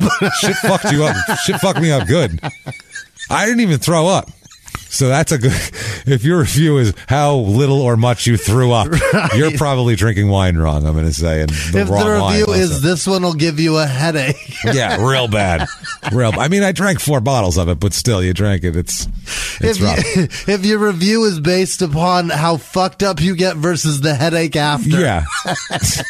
Exactly. If that's how you drink wine, you're not drinking wine. If it's grape flavored, not just from grapes, you fucked up. You made a mistake. It's a grape flavored because it's purple. Because that's what I mean. It's very and it's alcoholic grape flavored. You've done something. Yes. Wrong. Although that does sound delicious. That is cough syrup, my friend. Well, no, not with medicine in it. Just a grape. That is just liquid codeine, brother. I just want grape. They call that syrup, James. No. I want a grape soda where I can't taste the alcohol or any medicine. I just want to drink grape soda and get drunk from it. I think that would be fun. All right. Is that good? Because I don't really like the taste of shit. So can I have that? I mean, lean is close to that. Can you give me that? It tastes like Sprite. How much of that do I have to drink, though? Not much if you pour enough, but then it tastes like syrup. That's what I mean. I don't want that. You got to go hard on the syrup, James. I'm going to stick with the weed. Thank you very much. Because I think I have that all figured out now. It tastes better. That's for sure. It's much better. So he sets up a meeting here between this idiot and, like I said, it's him, Walter Johnson, Gerald Smith drinking cheap wine for a couple hours on the day of the murder in Glassboro. So about 1 p.m., I guess, Walter Johnson borrowed Carmen's gray bicycle in saying that he had to get some things that he, quote, had stashed. Yeah. So he's like, I got to get some things I stashed. So he's going to go ride his bike to go get some things he stashed. Got it. I don't know what that is. Dig in the trees and pull out his shit. Some shit that he stashed away. Now, about 2 hours later, Smith and Carmen, the other two wine drinkers of the sommelier trio here, they get drunk and argue and look at us. Look at us. Yeah. We're wonderful. Then they eat like fucking, they go steal candy from like children. Right. From that Brock's tray where you're supposed to put a nickel in. Yeah, they just take that. Take the Neapolitan coconut ones. They get caught stealing. See one of them with the other one. The pocket full of fucking butterscotch. No, stop. They're going to see you. No, don't get the Twix. I don't want no Twix. That's like two little black dicks rubbing together in your pocket. I ain't getting no Twix. I don't want no Three Musket Queers either. That's the name of it, right? They got muskets and they're queer, right? Right. That's how it works, right? That's these idiots, I feel like. That's called Snickers sniffers. It's the sniffers. Give me a sniffers. It's for penis sniffers. They hang out with Stevie from the documentary. So, a couple hours later, this is hours go by, I'm going to get some stuff I stashed with your bicycle, and then he's just gone. They encounter him, Smith and Carmen encounter Walter Johnson in the streets of Glassboro on his bike here. Now, on Carmen's bike. On Carmen's bike. Yeah. Now, obviously, Carmen wasn't riding it. Walter Johnson was. Now, Smith and Carmen were driving in Smith's car going to Smith's girlfriend's house. So he has a girlfriend. That's a good sign there. Now, or some significant somebody that is willing to, someone that's willing to spend time with you. That's somewhat relieving because I'm just. And tell other people about it. And tell other people. That's what I mean. And there's something there to whatever. There are people I'd spend time with, but I would never tell anybody. That's what I mean. There you go. Now, at this point, they saw Walter Johnson. He was riding his bicycle in the direction back to Smith's house. Like he's going back to, drop his bicycle off. Now, Carmen noticed something odd about Walter, mainly that Walter had blood all over him. Yeah. Which is not normal, obviously, and he didn't have that when he left. So Smith stops the car. This is when I would keep driving. Yeah. He's got, I didn't see it. Did you see what, this shit was all over his face. Just drive, keep driving. I don't think it was his. I'm driving, keep driving. Is he bleeding? Doesn't look like it. I think it's somebody else's. I can't even tell, to be honest with you. Just keep going. If he is, I don't want it on my interior. I'm going to keep going. He's got a bike. He'll get there. I've done my part. He was riding my bike. He's still moving on it. So this Smith stopped the car, and Carmen talked to Walter, and Walter said, hey, let's go to Camden. Okay. Now they said among them, when they said go to Camden, that meant let's go buy drugs. Yeah. Because you'd buy drugs in Camden. How about you go to a bath first? No, it's covered in blood. We're gonna, and I need drugs now. Right. So let's go to Camden meant let's go buy some shit. Right. That's where they go to buy shit. So they said all right, and they go back to Smith's house first, where he washed some of the blood, at least the blood off his face. Yeah. He had blood all over his face and arms. Or should probably at least get that off of you. So with the garden hose outside, that's how he did it. That's how he did it. Not even, there's some of that squeeze, that pumpy soap next to the sink, to antibacterial. Yeah, give yourself a good 5 pumps of that probably. You're going to need it. None of that shit at all. He just said, there's a hose out there. Right. Towel? Nope. Whop it in the grass. Drip dry, fucker. Drip dry. So, yeah, this man is washing blood. Walter Johnson washing blood from his face and arms with a garden hose. By the way, they're not asking a whole lot of questions of why are you covered in blood so much and now you want to go buy drugs. How did that happen? I thought where'd you have that stashed? You had a bunch of money and blood stashed somewhere? Right. Awesome. Glad you found it. What the fuck? Did you have it stashed up something's ass and you had to tear it out? How it is. Yeah, I grabbed it and it popped all over me. So he's doing that. And while he's washing the blood off with a garden hose, he starts, like, just unsolicited. Talking about how he got blood? The way they put it, quote, disjointly explaining. So he's just kind of here and there. And meandering through a story. Yeah, he's not real concise. All right. He doesn't have a good narrative. It's open, Let's just say he's that. putting it together. Yeah, he doesn't have like like shit, like words I have in front of me like that. He doesn't have that laid out yet. Bouncing around. He doesn't know where he's going. Okay. So they said he's disjointly explained that I've killed one or more people. Okay. We're like, well, first of all, how many? Right. That's important. Total. But they don't believe him, actually. Carmen said that he thought he was full of shit, and he said, quote, he quote, thought it equally likely that Walter himself had been the victim of a beating and that the blood was his own. So Walter's one of those guys who tells stories. Mm-hmm. That's the thing. Mm-hmm. So when Walter comes in and he's covered in blood and he's washing the blood off and he's like, let's go get some drugs. And they're like, what happened, Walter? He's like, I killed one. Could have been more. I killed a couple people. Right. And they're like, oh, did you now? And he's like, well, I killed a couple. Yeah, I had to kill him. Hey, that's what happens, man. You got to do it. And they're like, oh, sure. The shame and indignity of getting rolled. Exactly. Right. He probably got the shit beaten out of him and fucking now he's bleeding from a head wound under his hair and he's saying, oh, yeah, you should see the other guy. Right. Killed two of them. You should see the other one, guy. Two of them. I don't know, a couple. I don't matter. That's how little I care. Right. Little regard I have for taking a life. I just started beating. 1, 2, 3. I'll kill whoever's in front of me. I'll kill you right now. Strangle you with this garden hose. Come on over here. Yeah. Ridiculous. So he says that they don't believe him, so they're like, yeah, all right, whatever. So he washes up. They said they ditched the bicycle. I don't know why they said they ditched it. They just left it at the house. That's yours, Carmen. Because it's at Gerald's house over here. So they wash up, and everybody gets into the car and to drive to Camden to buy heroin. Yeah, boy. So that's where we're going with that. That's our thing. Let's go buy some heroin. Okay. Very strange here. Now, during this car ride here, Jesus Christ, the heroin car ride, Walter starts telling Smith and Carmen a little more about this whole thing. Because they're like, they just ignored it. They were like, oh, you killed people. That's great. Right. And then they were like, let's go over here. So they were just like not even asking questions because they assumed that he was fucking lying. The conversation's over already. That's how it works. Yeah. So he tells him a little more. He says how he shot a man and he bludgeoned the man's wife to death. That's what he tells him. He's like, he had to beat her to death. And they were like, Carmen said that he still was skeptical because he knew Walter to be an untruthful person. Okay. He's a fucking liar who I'm going to buy heroin with. Right. So, he's not the most reliable here. Also, they said at this point, this is when Walter shows Carmen some jewelry and some cash. And he says, I got this from those fucking people. You think I'm lying? Right. And now at this point, Carmen starts to believe him because the jewelry and the cash have a bunch of blood on them. Still could have been his blood, but they're like, that's a lot of cash. It's a little more believable. And where'd he get this cash from? And if he got beat up, how'd he end up with cash at the end of it? They probably would have robbed him if someone beat him like that. So they get to heroin. I almost said. They get to Camden, which might as well be heroin at that point. And so Walter treats. My treat. I'm buying. You know what? A round on me. Round on me. Stick it in your vein and let's do this. Let's go on a ride. Let's go on a trip, everybody. Throwing 20s in the air. Let's do this shit. Yeah. Buys heroin for himself and his friends, which is nice. And then they all shut up, which is, I guess, the point of having heroin. Right. After that, they stop after that, mind you.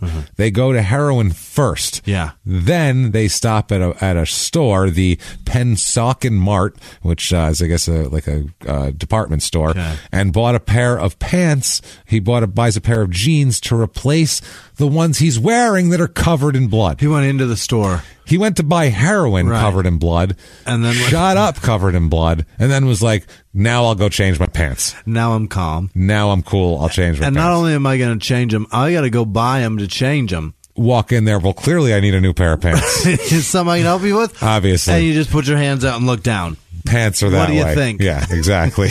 So he then throws the bloody pants out of the car window, which is a very reliable disposal method. You just throw them out of the car window, and they fly off like dandelion spores. They're no longer good. Right. Poof. Gone. All the blood comes never off. Be found. Never. So the police at this point said, let's go ahead and arrest this Walter Johnson guy based on this statement, and we'll see what shakes out, because this sounds pretty good. Sounds like our guy, the way it's described here. So they try to locate him, and they can't find him. They look all. They said his friend said, "Why don't you search Camden? Because he's probably looking for drugs right now." There he goes. So then these cops have to go try to find him in Camden, which is like a crackhead in a haystack. You're never going to find that shit. You know, in a crack stack. Yeah, a junkie in a junk stack is not going to work.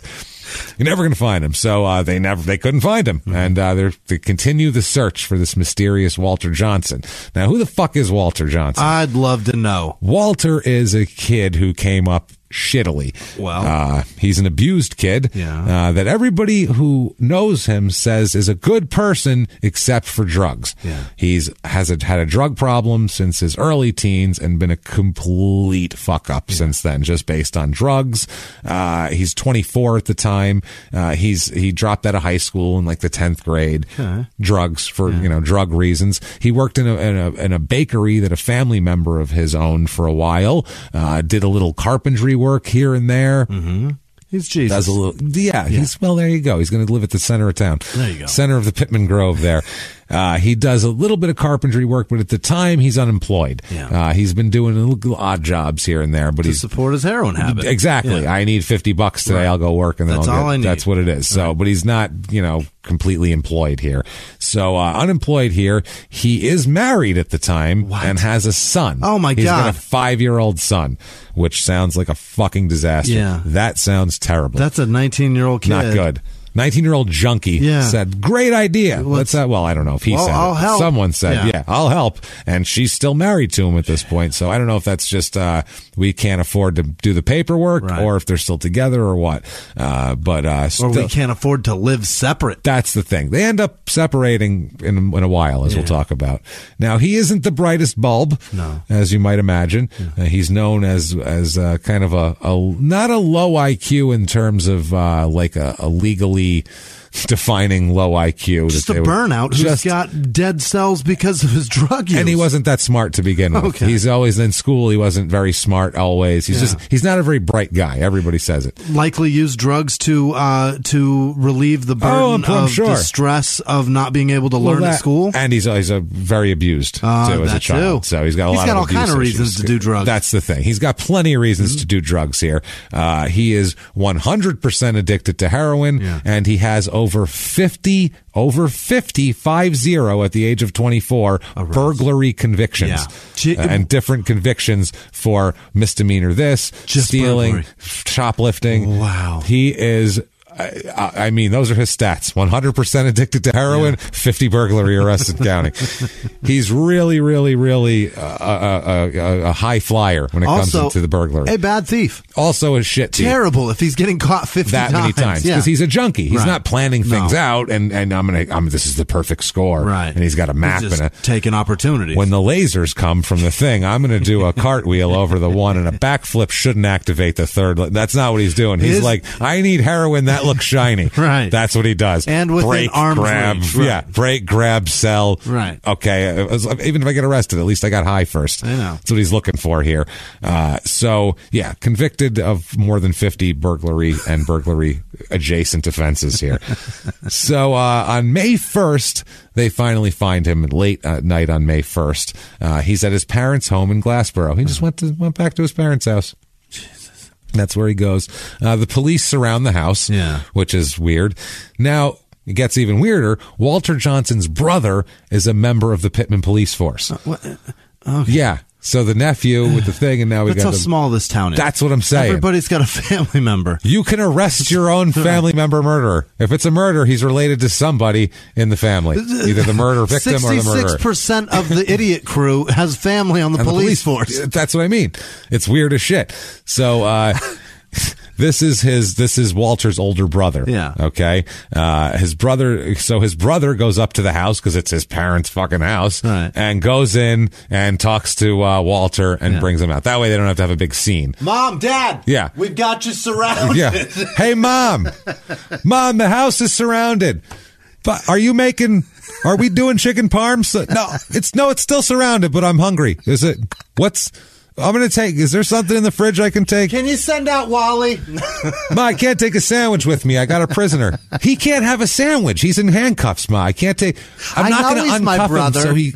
I'm not going to uncuff him. Stop telling me to stop being mean to my brother. That's what my mother would be like. Why are you picking on your brother? Can you uncuff him in the car so we can eat the sandwich at least? No, he can't work. I'm sorry. Look, this isn't about him being my younger brother, Mom. This is about Walter covered in blood. It's a different thing. Your son's a junkie, Mom. Jesus Christ. So he drags him out of that. Or he comes out voluntarily with his brother. At 1:47 a.m. on May 2nd, the police arrest him.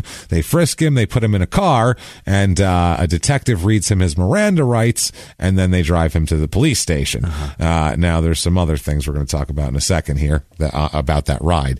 But later on, I'm sorry. At the police station, they escort him into an interview room here. There's Detective Reeves. That's one of the main guys. It's Reeves and Wechter are here. Reeves, he's the one who's going to conduct the interview, and the Detective Wechter gives the Miranda rights. Okay. And so Walter Johnson signs a form. Yes, I understand my rights. Blah, blah, blah, blah, blah. They witness the signatures.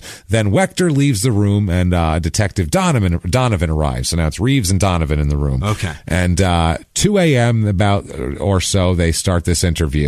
And Reeves asks most of the questions while the other one takes notes. So kind of go back and forth, these teams. They have their certain roles. Yeah. They're like us. Yeah. Homicide detectives are like us. Like, they know how to dance. You ask them the fun stuff, the facts, the stuff that's going to matter. Well, and I go, did you no. What'd you do that's creepy? We both do the creepy thing. That's not how we do this. No, I mean, we just know how to dance around each other like people that work in a kitchen. Not that.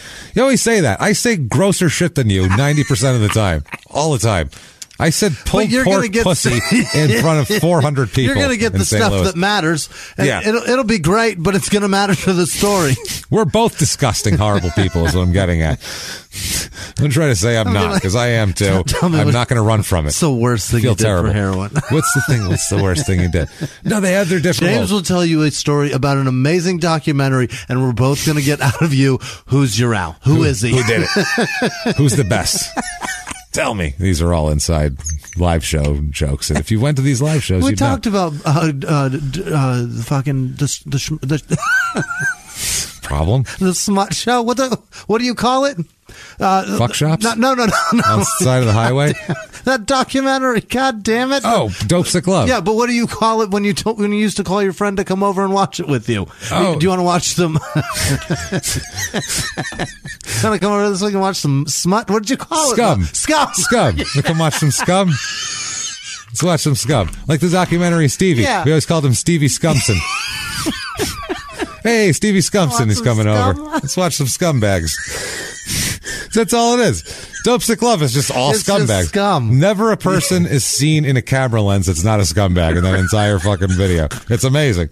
It's wild. So, so they're questioning old Walter Johnson. Yeah. Now, in the early stages, when they first start this interrogation, detectives say that he displays what they call a, quote, easygoing confidence. Yeah. He's just like, I don't know what the fuck you're talking about. I'm cool. They said when asked about what he did, he said, I spent the day at a tavern, drank some beers with my friends, hung out with my friends. That's all. It's just cool as can be. They said, what are the names of those friends? He goes, I can't tell you that. I ain't going to involve those people in this and that. I'm going to bother them. It's not their business. And you go knock on their doors and bother them. They're busy people. We're talking about, these are doctors and lawyers and judges. Right. And, people like that. They're important people. They can't be having cops be knocking on their, you've been drinking in the tavern with, Walter. They don't want to know about that. Yeah. It's unsightly and unseemly. Have some class, officer. That's what I'm saying. Okay. So the detective says, look, it's really important that you supply the names. This isn't just like someone didn't do graffiti on a locker here. This is important. We got 2 dead people. You need to corroborate your story. They said basically like you giving us an explanation of where you were and who you were with would really help us not think you're a murderer. Basically, is literally what they said to him. And he was like, oh, all right.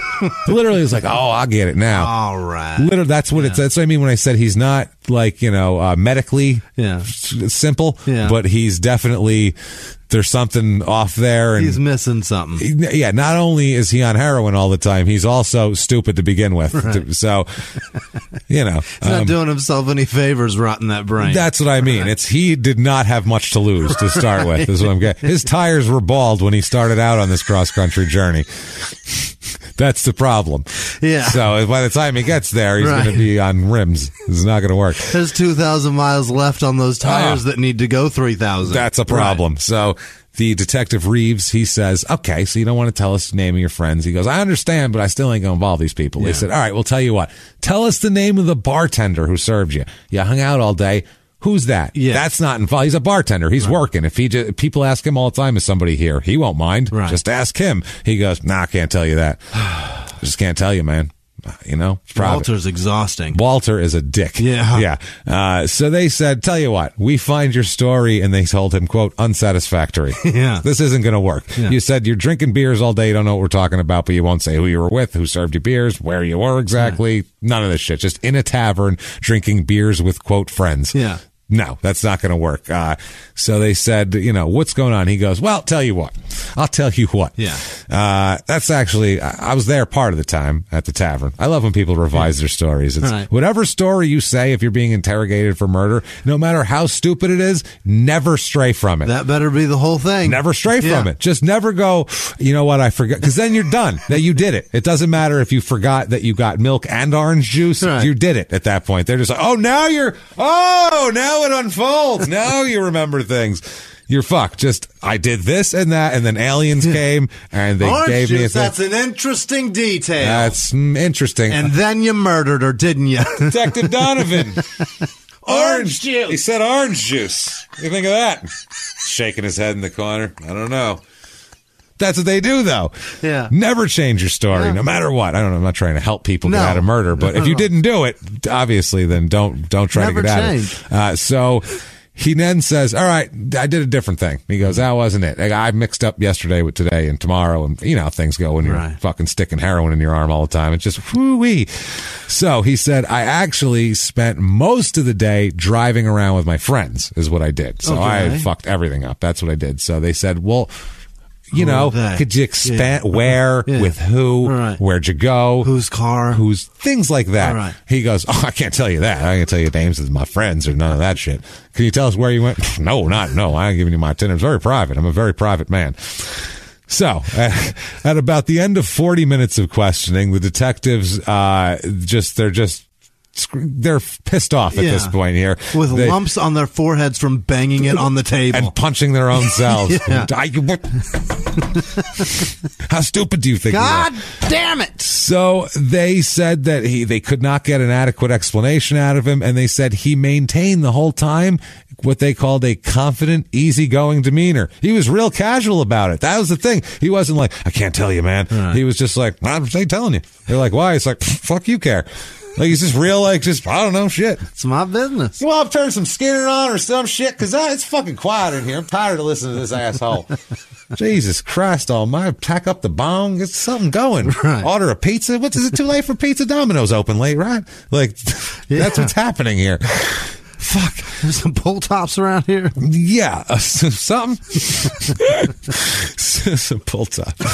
So, about 2:40 a.m., they said that's when shit changed. And, this is The problem is the record's very sketchy because none of this is recorded. Oh? This is 84 What? way before things were videotaped. Yeah. They didn't even fucking audio record this. Oh, So this boy. is just, they go in a room with a guy and then whatever the detectives write on a report is what happened in that room. That's awful. So that's not a good place for the criminal justice system at that point. And but this is 12 hours post pickup? No. This is like an hour and a half later. Okay. Yeah. All right. They arrested him at 1:47. It's now 2:40. Got it. So he said some bullshit for about 40 minutes. Okay. And that was that. So about 2:40 though, this happens. And the detectives then, they say, "Hey, Walter, would you give us consent for some hair samples of yours and some blood and some saliva? Just, we're going to go all over you. Right. We're going to do an around the world on you and see what comes up. Run some swabs over you. Jizz, poop, whatever comes up as we're going around. Gonna run Doesn't some matter. wet wipes through That's you. it. We got some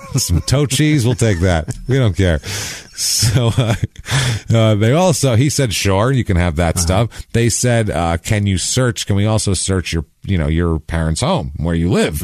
And he said, "Oh, no, you can't do that." He goes, "Well, I have no authority to grant that. It's not my house." That's what he said. I don't want to involve them. They said, "Well," he said literally, he goes, "Well, that's my parent. I don't have the authority to grant you that. You got to ask my dad. That ain't my thing." That's the thing that his dad has said at some point, and that's why he knows those words. I think it's not my authority. That's when he had the house painted or something without their consent or some crazy shit. His dad's like, "You don't have the authority. You don't have the authority to put a new storm window in." So instead, he says, "I can't. Fuck shit. Damn, I can't do that." So they persisted. They said, "No, listen. I think his brother would smooth it over too. Hey, Mom, Dad, we have to search the house because Walter killed 2 people. That happens." So they said that they only want. They said, "We're not asking you to search your parents fucking under their bed or, in the living room, just permission to search the portions of the house that are under your control, your room, especially, and shit like that. If you have a shed, a shower, things like that." Still, he's like, "I can't do it. I just don't have the authority to grant you that. I'm sorry. I would love to, but the bureaucracy and the red tape behind it, I just couldn't do it. I'd have to run it up the flagpole and, everybody gets their say in it. You know how it is. I got to put in a request. It could take 2 to 3 weeks. I mean, I got to wait for an answer. And then if it's negative, I need to make a formal reply. They review them on the 10th. And look, here we are on the 14th. If on the 31st of May, this end of this month, we have not come to a resolution, there will be a 6-person board panel that will review it, and a committee will be summoned. If they approve it within 6 weeks of that, it will be processed. And I'm saying by mid-July, we should have you guys all cleared to go ahead and search. And on account of 2 of the committee members have retired, so we got to take a vote to get the committee back together. So that's going to be a while because they're going to take off for summer on June 1st. Oh shit! And we got to get them to agree on salary. So maybe mid-November, Thanksgiving, we're shooting for before the holidays. We'll say just before it's too cold out. That's what we're shooting for. Maybe you can come on by the house, but nothing before that. Jesus Christ. It might not be in the budget. It's just not going to be. You're not going to be able to do it. So, they said no, he won't do it. Now, during the same time, Walter asked the detectives why, when they pulled in, his friend Gerald Smith, who he rode around with and, used his garden hose to wash blood off, he said, why is his car in the parking lot of the police department? So then Reeves here, the detectives, he says, well, Smith here, Gerald, your buddy, gave us information about the crime. And Reeves shows Walter the complaint, naming Walter as a suspect in the murders. And he basically, another wire thing, he did when he slapped the fucking search warrant down in front of Avon Barksdale and showed him Stringer Bell's name as the confidential informant. Just to rub it in a little more. Yeah, that's where we got the info. But he did that shit with him, basically. He said, see, this is from here. And he said that they wouldn't have been able to get the signed complaint to bring him and, compel him to talk about this unless they had evidence, and that evidence was provided by who? Your buddy Gerald, who is here right now. So that's a problem. They said at that point, his demeanor completely did a 180. They said he went from literally had his arms folded behind his head while they were talking. That's how casual he was going. I don't know where I was. Arms. Can you imagine being even if you didn't murder anybody? Right. You knew where you were. Yeah. Solid alibi. Solid. And you were on stage at the time. We were doing a live show. Right. And, there was 800 people staring me in the face. 800 people were looking at you, calling you a dick, and you were fucking giggling and having a piss halfway through the show. You drank too many beers. That's going on. The most you're at. I'm still not having my hands behind my back. I don't know what the fuck you're talking about. I'm going to be very interested in the process. I'll be screaming, go find their documentation for their ticket. There's so many pictures. There's so many people. We tell them not to, but they take them anyway. It says no photography, and they're everywhere. Look at Facebook. There are pictures everywhere. God damn it. So... I don't know why they don't listen. They're timestamped. They're very excited. It's fine. We're not mad at them, but damn it. And Gerald Smith is the one that told, or was Gerald it the other Smith? kid? No, Gerald Carmen's the one who called, and then they said, well, Gerald Smith. So Gerald corroborated everything? Gerald's corroborating everything. So he's in there. Now he said he's bowing his head, Walter, and wouldn't look the detectives directly. Wouldn't look at them anymore. He can't be private very much longer. Yeah, he's changed this whole thing. They said over the next hour and a half, Detective Reeves pressed Walter for a confession. He said he asked Walter whether he felt remorse and whether Walter understood what other people might think of him for killing these nice people that everybody loves and whose son died in Vietnam and and they're going on. And you're 100% addicted to heroin. You're about to be really sick. You're going to be super sick. And also, there's a 30 7-year-olds that are going to cry their fucking eyes out because their teacher's not going to show up tomorrow. They're giving him the business. I mean, that's what they do. They said there is no record of this interrogation, though, because it's just notes based on the detective's notes, so they could write anything. They said that they don't know exactly what was said, obviously, between 2:40 a.m. and 4 o'clock a.m., but they definitely crack him at that point. They said that he repeatedly answered questions with prolonged silences, and then by either saying that he couldn't talk about the murders or that he didn't want to talk about the murders. So either way you go, I don't want to talk about it, or I can't talk about those murders. That's what he would say. Why? Fuck. Yeah. It's weird. What's happening? They said they took several breaks. This is what the detectives say. And they said they provided him with beverages and cigarettes. And then after each break, they would resume questioning. Yeah. Now, finally, they said at 4 o'clock, Detective Reeves asked Walter whether Alice Sharp was still alive when Walter fled the house. Yeah. And at that point, that's the first question he answers. He says, yeah, she was, because they gave him an out. They found the out. Remember we said that tiny window they try to give people? That's the out he gave him. Was she still alive? Maybe she was alive and you got scared and you left. Himself there. Yeah, because you left and now no, they're giving him something that they can save face on. Right. That's the thing. That's the thing of, even when somebody kills their kid, they'll be in there going, I mean, I hit my kid all the time, man. I get it. I mean, he's fucking, he wouldn't shut up. He's got no balance and then he hit his dude. It's not your fault, dude. We all do that. What the fuck, man? That's what they do. They try to give you an out of why you're not a complete piece of shit if you tell me what you did. Right. And that's his way to go, well, she was still alive when I left. I didn't kill the lady. Good Lord. That's his way of doing it. So it's at that point that he says, the detective asks if Walter had talked to Bruce and Alice beforehand, and so now he's opening up. Alyssa, did you talk to him before this happened? Yeah. And Walter says that he did talk to them. Then they asked him to tell in his own words what happened, and at that point they said that he gave his narration, Walter did, and this is Detective Donovan's recounting of the confession, basically. Yeah. He said he approached the house and he saw the Sharps working in the front yard. Saw them there. He said hello to them, and he I guess he had done some work on their house previously, some carpentry work for them previously, whatever, when he was working. And so he said, hey, you remember me? I'm Walter. Do you remember that I worked on your house before? Yeah. And they said, yeah, Mr. Sharp. Bruce said, I do remember you. Yeah, absolutely. And so they talked about whether the work that he had done and whether they liked it and how it was holding up and all that shit. How's it holding up? How's it going? Oh, it's good. Yeah, we like this. We're going to add this onto here. And they're talking about house shit, basically. They said that they liked the job that he did and everything like that. At that point, Walter told Bruce, he says, look, man, my car broke down over here. And I remembered I had worked at this house, so I knew you guys and I saw you outside. So I figured I'd come over here. Do you mind if I use your phone to call a tow truck? I'm stuck here, which seems totally reasonable. Right. Oh, good thing he's here instead of in the middle of nowhere. Good deal. So they said, yeah, of course, come on in and use the phone. So they allow him into the house to use the phone. At that point, Bruce and Walter are having a conversation about tools. Yeah. For some reason, because he's a carpenter, he has tools. They're tool guys, you know. That makes sense. They're both handy. At one point, they go down into the basement of the house because Bruce wanted to show Walter an antique that he had in the basement. An antique tool.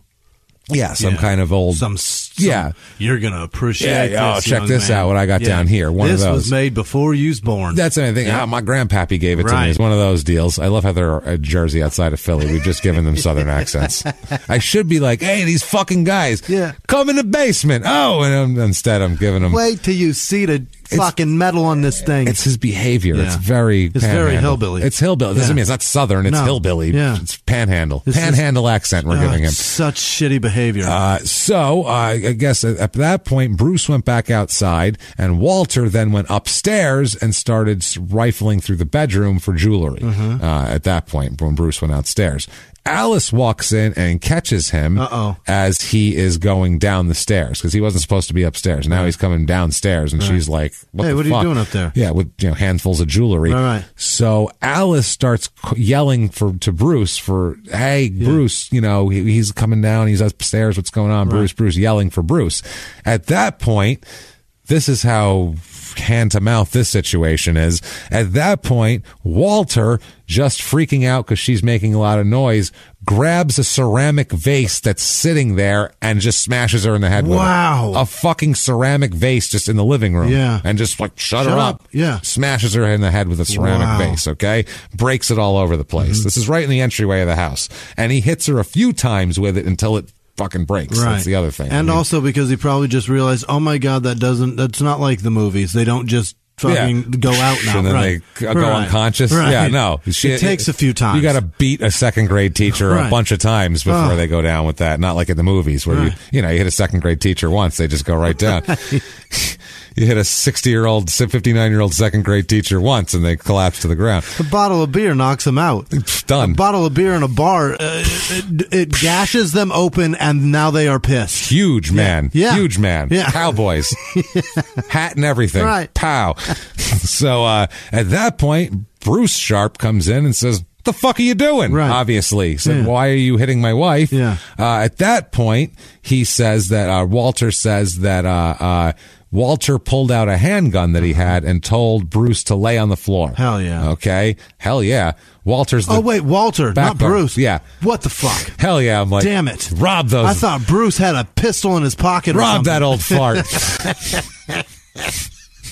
Damn it.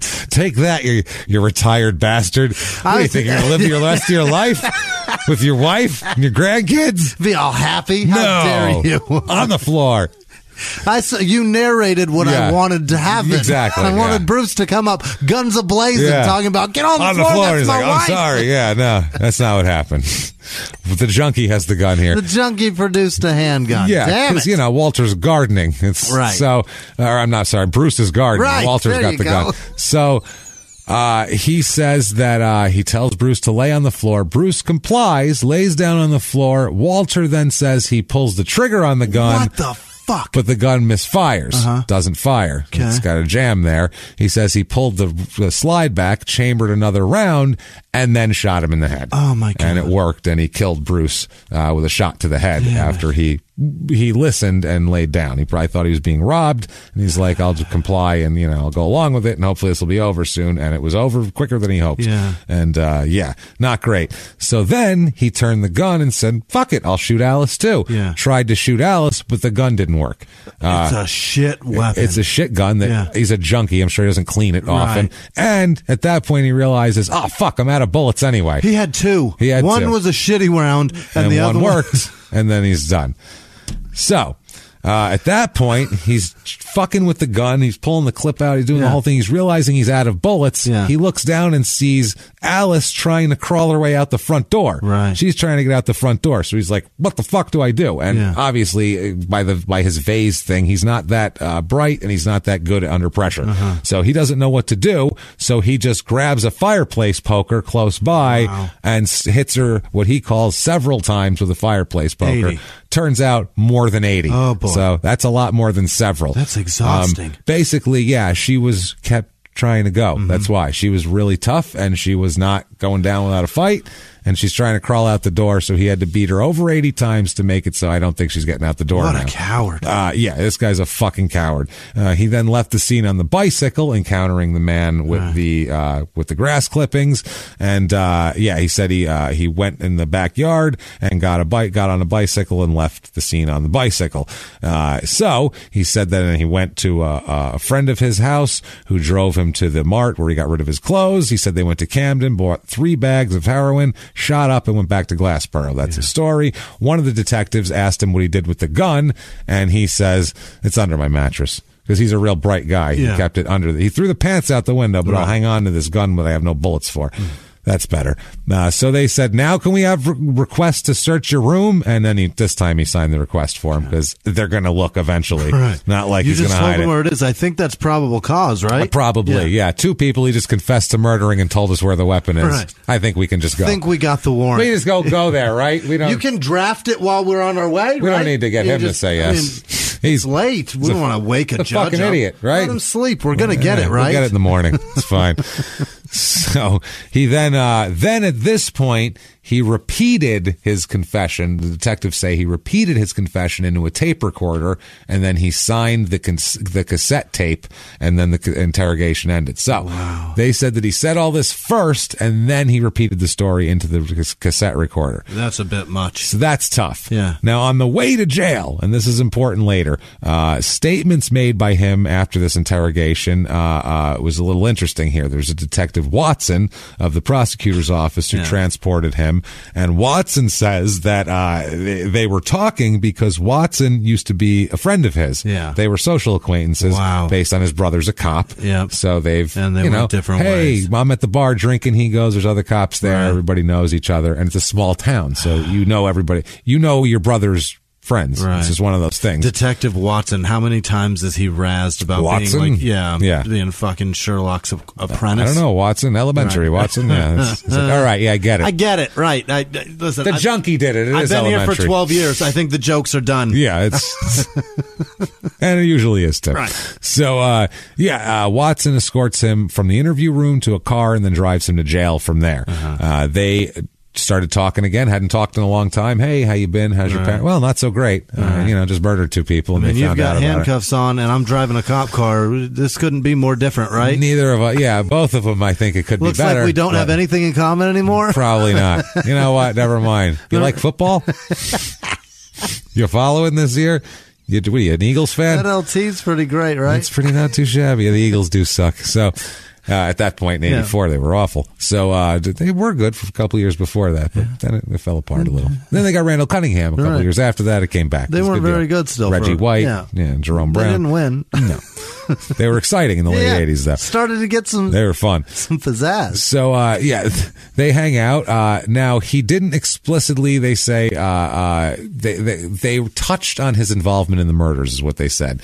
They said that he didn't explicitly repeat his admission, but he made several incriminating statements. Now, he wasn't Mirandized again before he got in the car. Yeah. The detective here said that Walter had really gotten himself jammed up this time. That's what Walter said. Which, even if you're innocent, you could say they think I murdered someone. I really got myself jammed up here. Then he says that he could get the chair for what he had done. Oh. That's a little more incriminating than that. I could get the chair for what they're accusing me of. Right. He's saying I could get the chair for what I did. You rarely get the chair for 50 burgles. That's a really strict country. Yeah. That's super strict. That is Cambodia or some shit like that. Some crazy shit. Yeah, well, they just shot you after the first one there, probably, back in the day. So he also asked Watson here whether Watson thinks he did the right thing by confessing. Because he's looking at him, he's talking to him like a friend. Yeah. He's talking to him like, I know a guy who works there. I'm going to ask how shit works, rather than he's a cop who's transporting me and will probably testify to this shit later. Right. It's literally like, well, I know a guy who works there. I'll see how they, file their stuff. Like, that's what he's looking at it like. So he says, did you think I did the right thing by confessing? And he's like, oh, yeah, sure. I mean, you want to get it out there. Yeah. Depends on your conscience. You want to get, I think he tells him, like, because they always tell him, like, well, you want to get your side out there, right? Yeah. Like, that's your side of the story, your confession. So, I mean, that's your statement.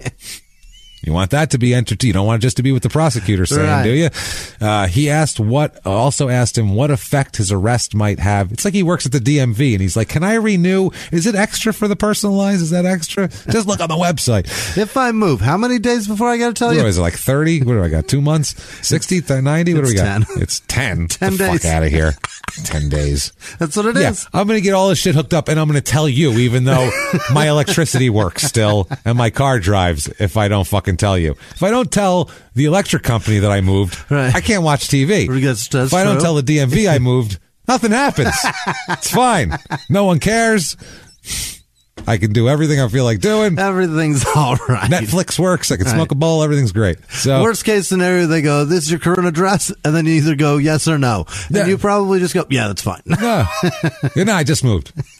No fucking anyone has ever said a word about that. Really? Have you changed your address? No, they know no one does it, and they don't care. It's the last thing anyone gives a shit about. So he also well, that's so goddamn funny to me. It's amazing. I guess I don't know, because I've fucking complied with that my whole life, and now I'm like, why'd I did that? Yeah, for what? What do they care? What do you need to know where I am? Relax. Why am I rushing back to this old broad at the window? I'm not on parole. At 11. I'm not on parole. I'm not a sex offender. You don't need to know where I am at all times. It's fine. Here for 2 hours. Yeah. Every couple of years. Worry about making the sex offenders tell us where they are, and the rest of us are fine. It's a good point. I'm good. I don't touch kids. You don't need to know where I am. It's private. I'm fine. Undisclosed bunker is where I am right now. The end of a very tree, bushy, cave-like street. That's not how it is, but... So he also, Walter also asked this guy what effect his arrest might have on his brother at the police station. He goes, is this going to fuck my brother up? He goes, are they going to all make fun of my brother? Is he not going to get promotions now? No. Is he going to not get promoted? Is it going to fuck up his career that his brother's a murderer? No, is we'll that a talk problem? about it. I mean, we're going to make fun of him for a lot. Sure. But, mostly you. Right. Mostly we'll make fun of you. You're the guy. You know how that Were you goes. planning on being a cop? Because that's over. That's not going to happen. Done. You will certainly not We'll get see how the promoted. trial comes out, actually. So we need people is what I'm getting at. Okay. So he also expressed concern about his mother and how she was going to react. He literally was like, my mother's going to kill me. How's this? My brother's going to get made fun of at work. He's really worrying about things that don't fucking matter at this point.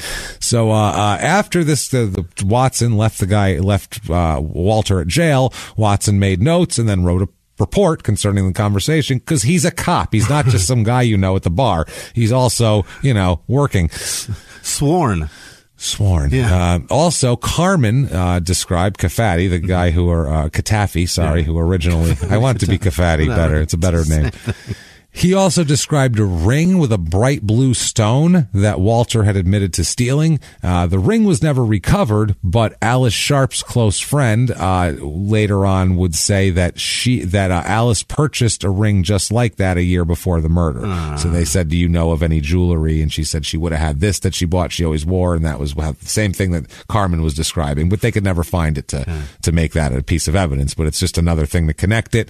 Also, a carpenter who had employed Walter for a short time, he says that Walter had accompanied him, this carpenter, to the Sharps' home when this guy had occasion to do follow-up work on an installation. So he corroborated that Walter had been in these people's home with him before, so he knows for a fact that he's been there. And also the chief identification officer at the county prosecutor's office, he says that a footprint found at the scene matched Walter's sneaker, footprint in the blood, and a forensic expert testifies that blood found on his sneaker lace matches the blood of Bruce Sharp. Not the DNA, because this is 84, but the blood type. It matches the blood, has all the characteristics or whatever they have there.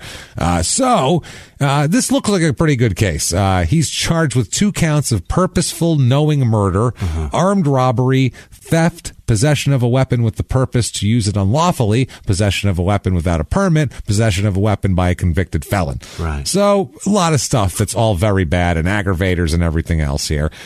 The prosecutor here, the assistant county prosecutor, Stephen Sand, said, quote, the circumstances of this case are as brutal and as heinous as conceivably possible. Yeah. That's how they're starting this shit out. And he says, we're going to go ahead and recommend the old death penalty from a man, Walter, over here, based on the Alice brutality. Right. Bruce, too, because it's in the commission of a burglary, but the brutality of Alice is what's going to sell it. That's crazy. It's fucking crazy. To beat someone like that with a fireplace poker is that's brutal. Because she's just tough. And she said, why are you stealing shit from us? And then you know why he hit her that many times? Because he fucking had to. Because she's tougher than him. That's what it was. Wow. And that's what he'll say later on too. She wouldn't fucking stop. She wouldn't die. He had to hit her that's fucked up. That's the A to B for I need heroin. Right. I need to beat her till she stops moving, then I can get heroin. Right. Like, it's fucking, he was jonesing. Yeah. So, town reaction is freak the shit out. Yeah. There hasn't been a murder here in 4 years or almost 5 years, and that murder was a domestic murder. It was a husband killing a wife, and they were like all fighting and all the time, and it was like, oh, those two. It wasn't Nobody was surprised. Nobody was surprised. Right. It wasn't nice people killed by a stranger in their own home, which is the scariest thing there is. In a horrible way. This is the worst. This is the way you don't want things to go down the most, because you figure at least in your home you're safe, you know, from outsiders anyway, from people who live with you. Who knows? And this is like you could kill me from anybody's house. Anybody, now Al the barber, he owns Al's barber shop. Of course he does. Al Lounsbury. Al says, I couldn't believe it. That's what he says. He goes, these were the nicest people you could imagine. Who would do such a terrible thing, especially in a little peaceful town like Pitman? The biggest crime we had maybe was throwing stones at pigeons before. Right. That's what he said. Fucking Al's my man. Did he say that part about the pigeons? The biggest crime we had was maybe throwing stones at pigeons. See that? That's an actual newspaper screenshot. I'm fucking real. Hey. Yeah. Who needs a cut? Let's go. No waiting on chat 2. Move your asses. It's gonna be good. It's gonna be good for business. Yeah. My name's in it. Make sure you spell it right. Yeah. Can you? Al's apostrophe barber shop. I'm Maine. Yeah. No. Put it right. Do it. Sorry. I don't know what the fuck I'm talking about. I am the owner, obviously. I'm Al, obviously. Now, at trial here, Walter's defense attorneys, they try to suppress his confession, saying that that ruins everything Just for put us. my arms out. I mean, where do we go from there? Obviously, we want this suppressed. Your Clearly, Honor. we'd like the preponderance of the evidence to not be involved in this trial is really what we'd like to have. Is that possible? We'd like to say and mean they have no evidence, Your Honor. We would like to say and mean that. Is that a thing? Can we do that? Can we throw all this in the trash? I'm going to file a do-over. I'm going to do this piece of paper here. It's a memo for a do-over. It's a motion, do-over motion. It's very official. Is there a motion to put all of this into a trash compactor? Can we do that? Just throw it out. We don't need it. This is garbage, right? So, blood, gross. Nasty, right? There's spatter. Ew. Gross. So the attorney says, look, he was a victim of heroin withdrawal. Yeah. He had shot up earlier. They had him in the police station for a few hours. He was getting sick, and he would have said anything to get out of there because he was fucking itching, man. It's heroin withdrawal, and he was coerced into a confession. He's not that bright to begin with, and he's withdrawing from heroin. So basically, anybody could have got him to confess to that. That's what they're saying. They say, no, that's coming in. I don't care. Good. Yeah. No. I get alcohol shakes, and I'm not saying shit for a Bud Light. I'm not saying anything that's not true to stop these shakes. I killed people. No. So they also have blood spatter testimony here, and that's Lieutenant Reeves who questioned him. He is he's the guy there. He's an expert in blood spatter analysis. They say that as the state says, Reeves's interpretation of blood stains at the scene of the crime enables him to draw conclusions regarding the position and movement movement of the victims at the time of the attack, and that they can kind of reconstruct events a little bit from there, which is what blood spatter does. If you've ever watched an episode of Dexter, that's his fucking job. It's hard to do, and you don't see it that often, but in a case of a poker like this, it's an obvious... It's a cast-off. They're slinging it everywhere. There's cast-off, and there's all sorts of shit. And with the gunfire, too, you're going to be able to set a scene with two different people with spatter in different directions. You're going to be able to figure out sort of what happened here. Now, the states say they tried to introduce 46 color photographs depicting various blood spatters at the crime scene. This is their way to get a bunch of color photos in to talk about the blood spatter, because the jury has to look at them, and then you get to see the absolute brutality of the whole thing. Several showed the bodies of the Sharps covered in blood as well, to see the blood spatter. So this is that's what the state does. So obviously, Walter Johnson's attorneys challenged the assertion that blood spatter analysis is an accepted field of scientific analysis, and they vigorously contest Reeves's expertise in the field. And they're like, "Yeah, no, we do that. That's a thing that we do. It's really, really common, especially pre-DNA. They needed that more than ever." They also argue, the defense, that the admission of the blood spatter testimony and the photographs violates his right to due process in a fair trial, because these are excessive on the photographs. It's inflammatory. That's inflammatory, is what he's saying. They said the expert testimony was merely a vehicle for admitting gruesome photographs into evidence to inflame the jury and increase the likelihood of the death penalty. And the prosecutor said, absolutely. That's what we fucking do here. That's the whole point. Ever watched a murder trial? That's how we roll. You also going to say that the judge demanding that everyone rises is paying too much credibility to him as a person? So, is that what you're saying? Are you saying he's more superior than everyone in the room? How dare you? So the state contends that the blood spatter testimony, quote, provided the jury with a virtual eyewitness view inside the Sharp home on the afternoon. Now, that's going a little far. It's not an eyewitness view, but it gives you an idea. It's pretty gross. Yeah, it's a little gross. They also assert that the testimony provided the jury with information that Mr. Sharp had laid on the floor and was shot while he was not fighting, struggling. He was complying, which makes it worse, and that Mrs. Sharp had been struck more than once with the ceramic vase, and had suffered, all these injuries, and also that she struggled and fought as well, because that's bad also. They also say that that Reeves's testimony contradicts the defense theory that others, because the defense is going to come out later on and say he wasn't alone. He didn't kill these people. There was other people there, and they killed them. And so they said that the spatter shows that didn't happen. And Alice Sharp's attacker acted alone, is what the crime scene says.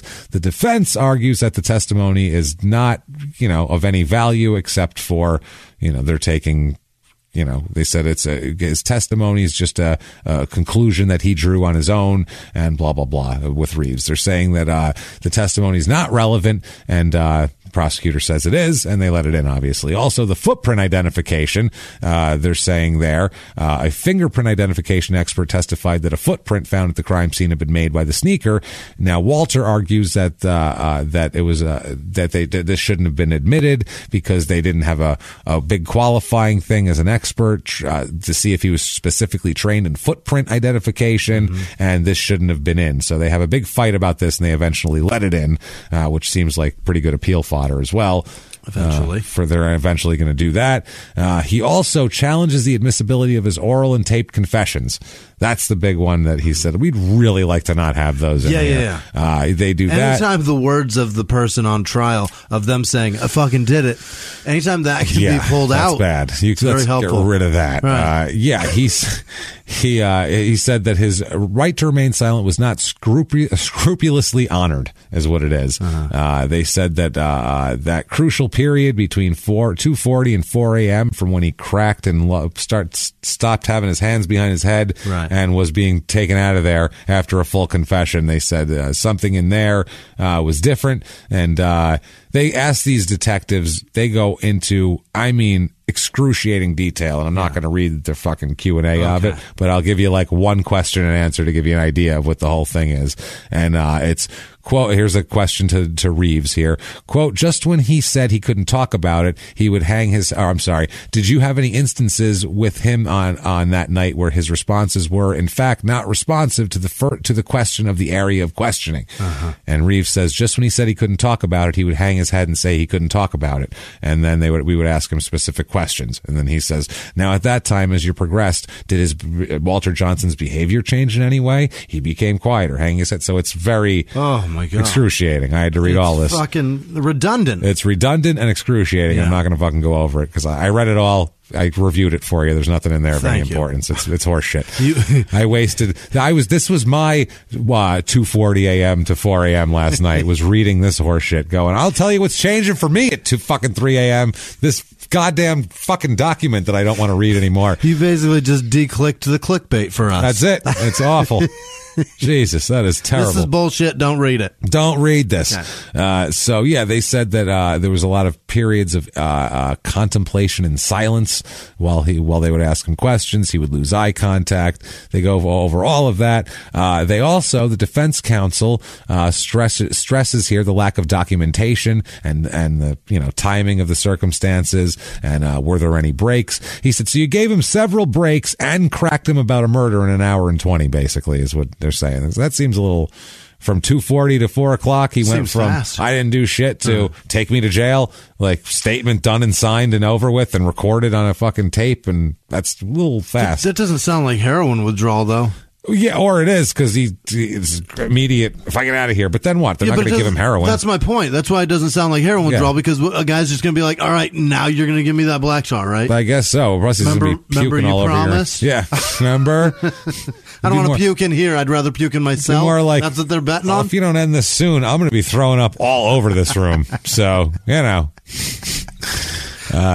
said that they said that defense says that he sought to establish the likelihood that Walter had been seeking his right to remain silent, because they kept saying, how many times did he say that he didn't want to talk about something? And they would say shitload of times. He kept saying that. We kept asking him, and they were like, well, isn't that him invoking his right to silence? He's saying he doesn't want to talk about it, and you can keep asking him about it. That's a good question. That's a close one, because he's not saying, I'd like a lawyer. I'm exercising my right to remain silent. He just says, I don't want to talk about it. He's not saying he's not talking about the crimes. He's saying he doesn't want to talk about the murders. So we could talk about the robbery and then maybe hint about the murder. And then if he talks about that, he's talking about that. But listen, let's talk about that day you were in there stealing shit. Yeah, let's start there and go from there.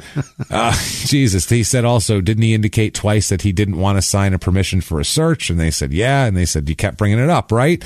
And they said, yeah. And I guess Walter was saying that he didn't want to get anybody else in trouble, is why he didn't want to do that. That was his excuse. It's, they go over the whole thing basically. And they said, do you know anything about him? Do you know that he's not that smart? And what, basically he says, quote, do you know what Mr. Johnson's educational background is? And the cop said, I don't recall. And so they said, quote, would it surprise you to know that he's a high school dropout? Answer, I wouldn't be surprised at all. In other words, he seemed like a fucking idiot. Pretty dumb. Question, so when you spoke about that card, it's not your contention that someone has to enumerate their rights as if he or she was a lawyer, is it? And he said that's correct. So you're not saying he has to say, I legally invoke my right to remain silent, based on the blah, blah, blah, blah, blah. He doesn't have to do that. No. So whatever. So, in closing, for the closing arguments, the defense contends that the prosecutor made improper comments during the closing here as well. Later on, they're going to say this shit's improper. What the prosecution said was, he says that, the prosecutor repeatedly alludes to the defendant's failure to testify in his own behalf, which you can't really do because that's your legal right. Yeah. You're not allowed to say he's guilty because he's not talking. He wouldn't even tell us what he didn't do. That's the thing. You're not that's a given. They think that. You don't have to say that. Right. You can't really say that. Reason. Yeah. You don't have to testify, but probably look better if Looks you did. bad. It's one of those things. But it worked for OJ, so there you go. And sometimes it's like, I don't have anything to say about this matter. I'm not even going to give it the dignity. Yeah. You know what I mean? That's the thing. I'm not even going to let it go. Right. Also, so he didn't testify on his own behalf. Also, they says that he would say, he told the jury that the defendant's failure to make eye contact with the jury was suggestive of his guilt. He goes, you've seen him in here. He wouldn't make eye eye contact with you. He knows he's guilty and all that sort of shit. This prosecutor's got a great case, and he's fucking it up. He's trying to fuck it up, yeah. So then the judge let all this go. In the defense's closing here, their summation, they give a new theory of the case. Yeah. I know you guys have watched the trial for a few days, and this has all been laid out, and there's evidence and people talked. Throw that all out. Yeah. Okay? This is what really happened. He says, my review of the evidence, the defense counsel says, I've been reviewing the evidence and putting this together. I'm a thinker. I don't know if you know this. Yeah. I've been putting this together, and he said he didn't act alone. My client did not act alone. He said this didn't happen. He says that, yes, Walter was there, and yes, he did shoot Bruce Sharp.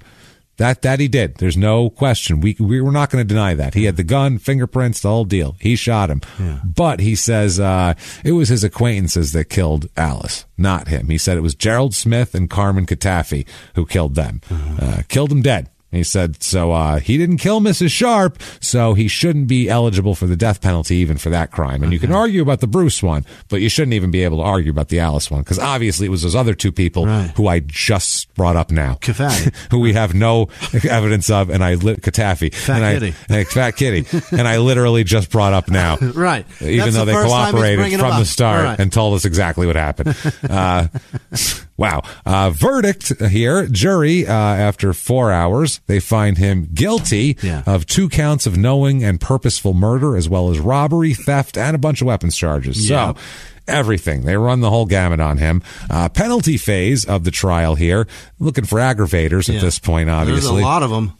There's a few. The aggravators in specific that they're going for are the offense was committed while he was engaged in the commission or attempt to commit or flight after committing or attempting to commit a robbery.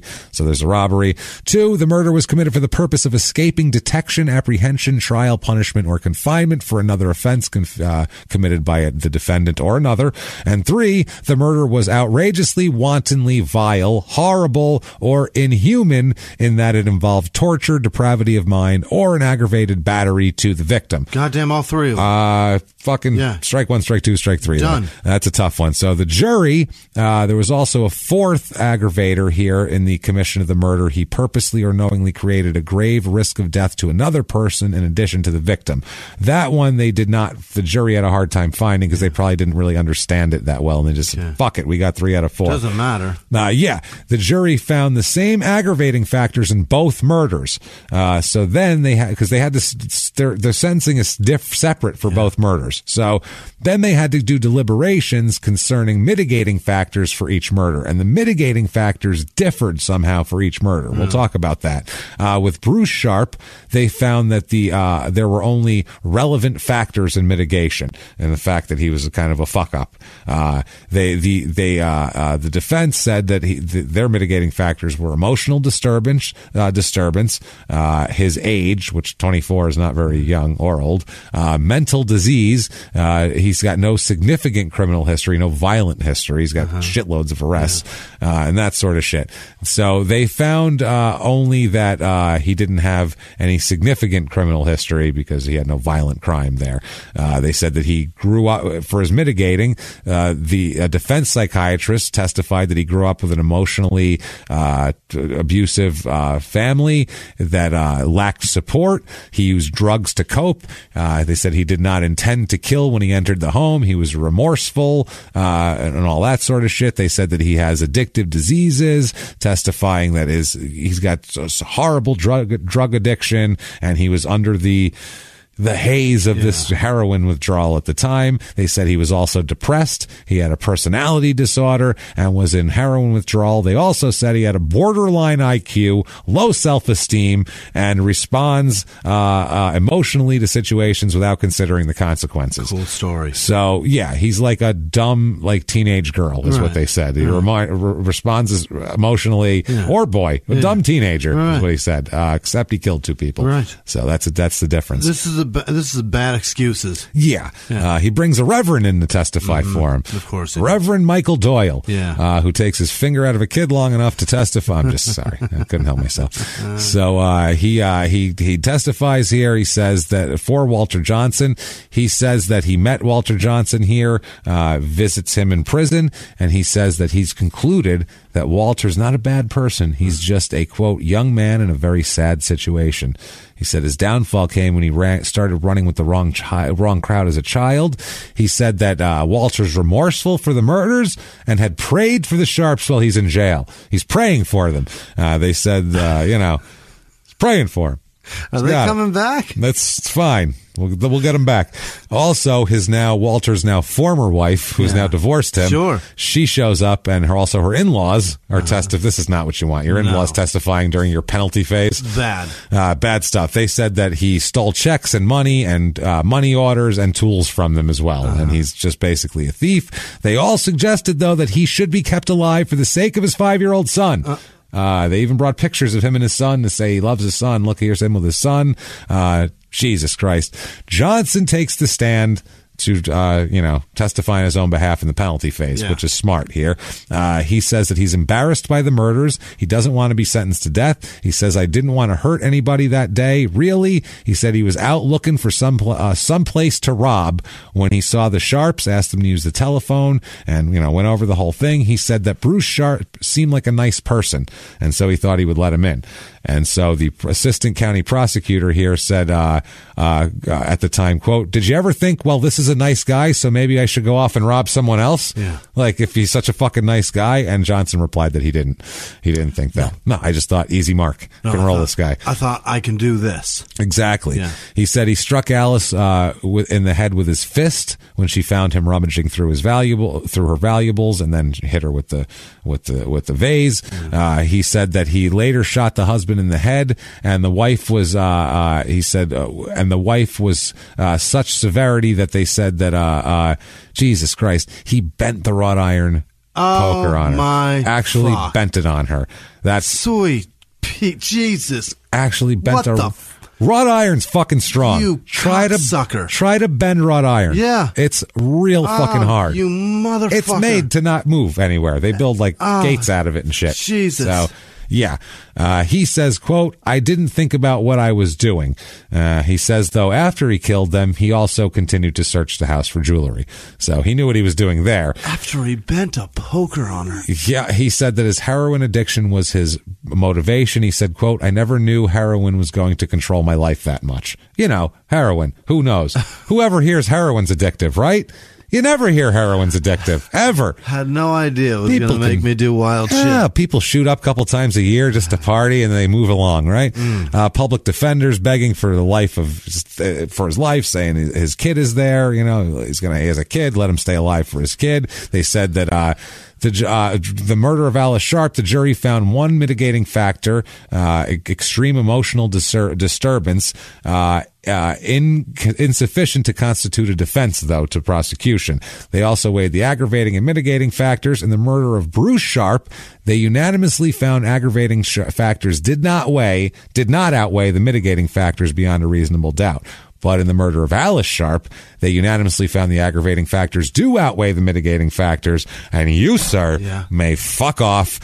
Death penalty for him, and a term of life imprisonment with 30 years of parole ineligibility for the murder of Bruce, too. Right. So just in case, we'll stick you there, too. So he appeals. Okay. Obviously, we'll go through this real quick because it's super interesting, actually.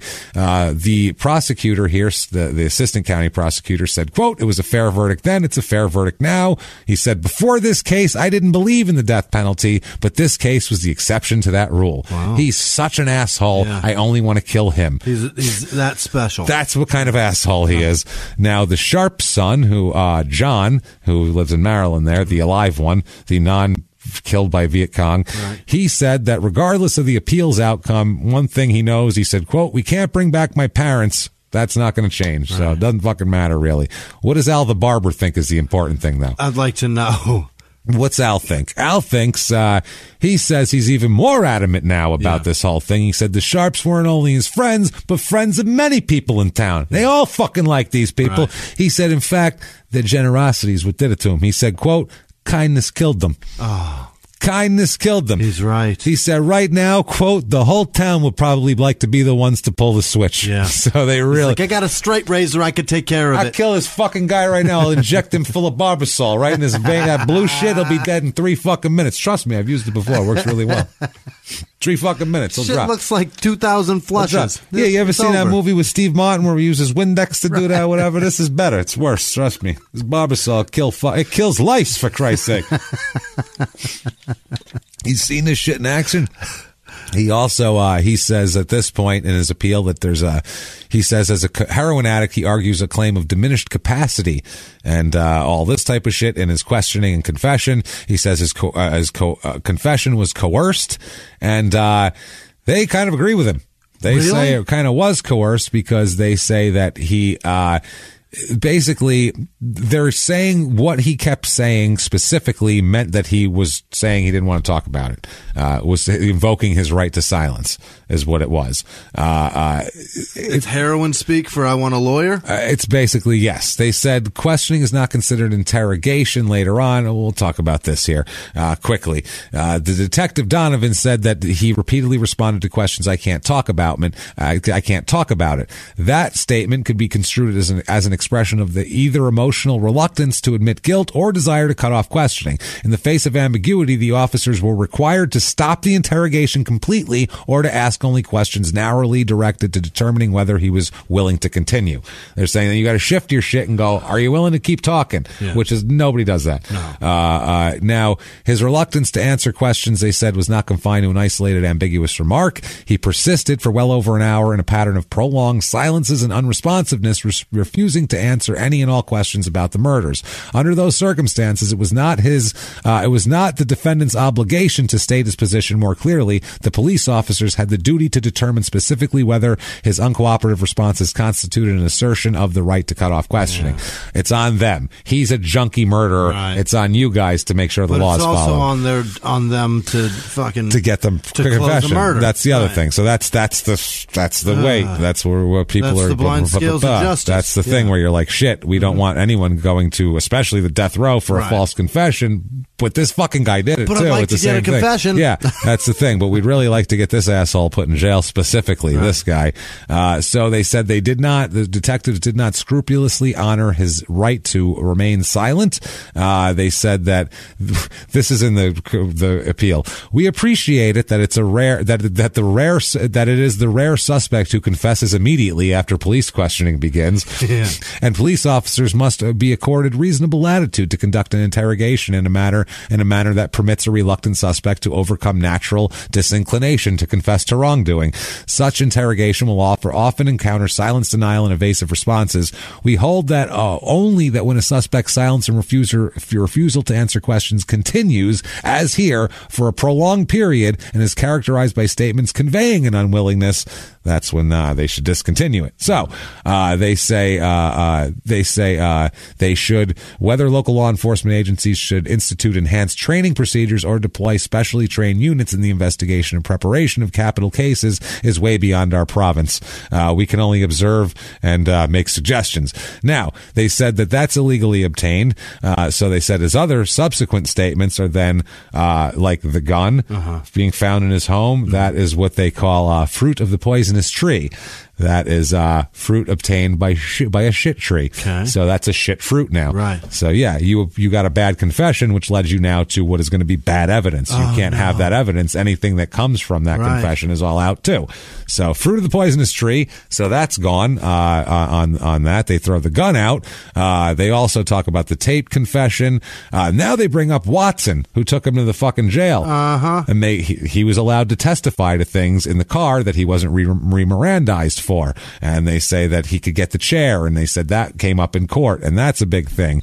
They said they were voluntary statements. Under such circumstances, the connection between the coerced confession and alleged voluntary statements is too strong to ignore. So they're saying even here, because one of his first questions is, should I have confessed? Yeah. Which then opened the door up to more questions, which is all fruit of the poisonous tree at this point. God damn it, I hate our system. This is fucking, well, it's just rough. You got to do it right. You love our system, but you hate our system. It fucks up sometimes. done the right way. It's got to be right. Yeah. So they said basically, his concern. So the room search, all of that shit is garbage at this point. They said Katafi describing the ring shouldn't have ever been in court because they never found the fucking ring, so that's, circumstantial bullshit they shouldn't have had. Not even circumstantial enough. They also said that he was smeared with blood riding the bicycle, observed there. So they were saying that independent of the illegal confession and other evidence thereby rendered inadmissible, defendants' acquaintances Smith and Katafi not only testified by incriminating admissions, but also described how they encountered him smeared with blood riding the bicycle that the other guy saw him with. They talk about all that. Basically they say you can't fucking do that. Also, prosecutorial misconduct. Prosecutor made improper comments during the guilt phase, saying that, look at him, he didn't testify on his own behalf and all that shit. You can't do that. Also, blood spatter evidence. They say they disagree with the court's ruling that the blood spatter testimony is admissible because it is part of the entire picture of the crime. They say that the amount of 42 slides depicting blood spatter and corpses here were too many, and that was presentation exposed the jury to too many, and it became basically it has to weigh probative value and just trying to scare the shit out of people. And if it's too far on the they're like, you could have shown them 10 pictures and it would have scared the shit out of them. 42 is a lot. You wanted to fucking nonstop parade of horror, so they'd want to strangle this guy themselves. That's what you were looking for. So they said that shit should not be, and if there's a retrial, that blood spatter testimony should all be excluded as well. Also, they said that the trial court rejected his challenge to another aggravating factor. They said it is uncontested, however, that Bruce Sharp was killed before Alice Sharp. Before he was dead, the attack on Miss Sharp could not possibly have created a risk of harm to Mr. Sharp. So it was inappropriate to submit that as an aggravating factor to the jury too. Everything overturned, conviction and fucking sentence, not just sentence, conviction overturned, everything overturned. Retrial, 1991. He just pleads guilty. Smart. He's still got people like, we were with him when he told us that, blah, blah, blah, and all that shit. So he accepts a plea bargain in which prosecutors agree not to seek the death penalty if he pleads guilty for murder here. Now, before sentencing is imposed, the victim's son gets to talk. He gives a 10-minute speech here. He's 40 years old at this point. He said that he's accepted the plea bargain because he feared the high court would not uphold another death sentence if there were a retrial. He said, quote, I've waited a long time, and then he was showing, he was staring at him like to talk to you, and he said, quote, but I want you to know that I feel Walter Johnson should be executed. This is a very difficult and bitter pill for me to swallow. This court sentences him, you, sir, hey, fuck off again, 60 years in prison without parole. Wow. So it's life with 60 years without parole. Okay. So he ain't getting out. No. I mean, he's 30.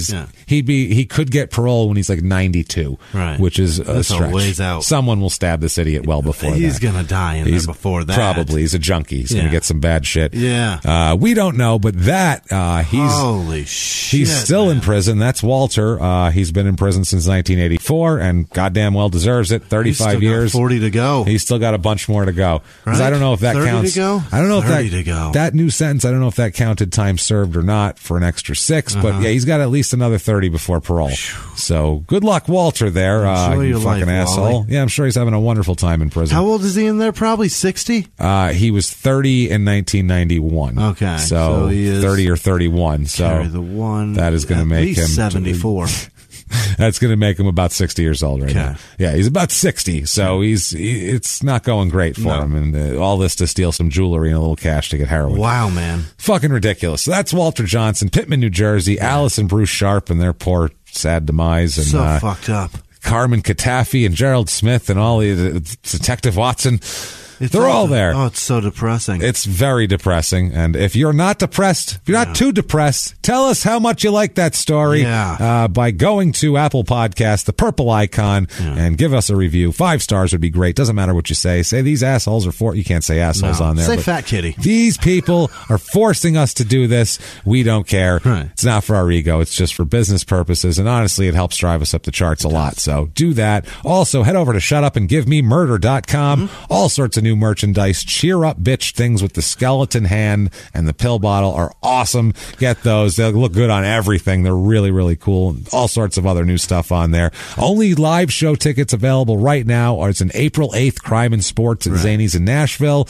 Everything else is sold out. Full slate of 2020 shit coming up very soon. Like I said, Northwest, Portland, Denver, Salt Lake City. I know you're not Northwest, right. Portland, Denver. But I'm just saying Northwest and down from there. Right. San Fran will be back, through there. There too. All of the weed legal states will be there. Don't you worry. You can't keep us out of there. And even Utah for some reason. But we'll be there. It's 8 hours. Do the show and get out. Very briefly. Back on our way back to Denver. Back on better ground here. Yeah. So we'll do that shit. We'll be all around. We're going to go to different cities too. Boston, New York. We're looking at you guys that we missed this tour. I love Boston. Cities that we missed on this tour, we're definitely going to try to get back to because we had a good time. We're even going to try to get to like Toronto, Buffalo, somewhere around there. Wouldn't that be nice? That'd be cool. We're going to have a good time though. So keep checking us out like that. And if you want to find out as soon as we know when these tour dates are, you can do it very easily by following us on social media at Murder Small on Twitter, at Small Town Pod on Facebook, and at Small Town Murder on Instagram. Follow us there. Get up to date everything, and you'll know all about it. And also, if you want to be a hero of ours, and God damn it, we really have to tell you people, you're our heroes. Truly, this list that we're going to read right now, and goddamn angels, you guys are the best. And you keep this show your show because you have no idea. Whenever I listen to another podcast and I hear hosts having to talk about dick pills, and I'm just like, nope, not doing it. I'm not fucking doing it. And I'm not doing it because we don't have to do it, because instead we go, you know what? Our patrons give us enough to where we can turn down basically 97% of the ads we're presented with, unless it's something we like and we think you'll like. We're like, nope, sorry. And they're like, why don't you just do it? It's easy money. And we're like, don't think people would like it. And we'd feel stupid reading it. So no thanks. I feel like an asshole. Why do you do that? I'm like, because you don't own the show. Right. You know what it is? We give a shit what our fucking audience thinks of the show, not what our network thinks of the show, and honestly not what the sponsors think of the show. Because at the end of the day, you guys are all that matters. Networks could crumble, advertisers can go out of business, things could happen like that. We could still be on the air. We could still be on the air because we have you guys and an audience. So we're going to go ahead and stay real loyal to you guys, and everybody else can stick their heads up their asses. If that sounds good to you, awesome. And if you want to donate to the show and be one of these fine people who keep the show the way it is, you can do that so easily. Just go over to patreon.com/crimeinsports or go over to PayPal if you want to make a one-time donation. You can use our email address, which is crimeinsports@gmail.com. You can also use that email address to get a hold of us if you want. Do all of that, make your donations, and make us just I don't even know. We're both humbled and proud at the same time, which is a weird thing to be about. Well, thank you for everything. It's very hard to do both, but we figure it out. It's true. Somehow it is. It's because of you guys. Blown away, and we're proud that we give you something that you would actually pay for, even though you don't have to. That's fucking amazing. So thank you, Jimmy.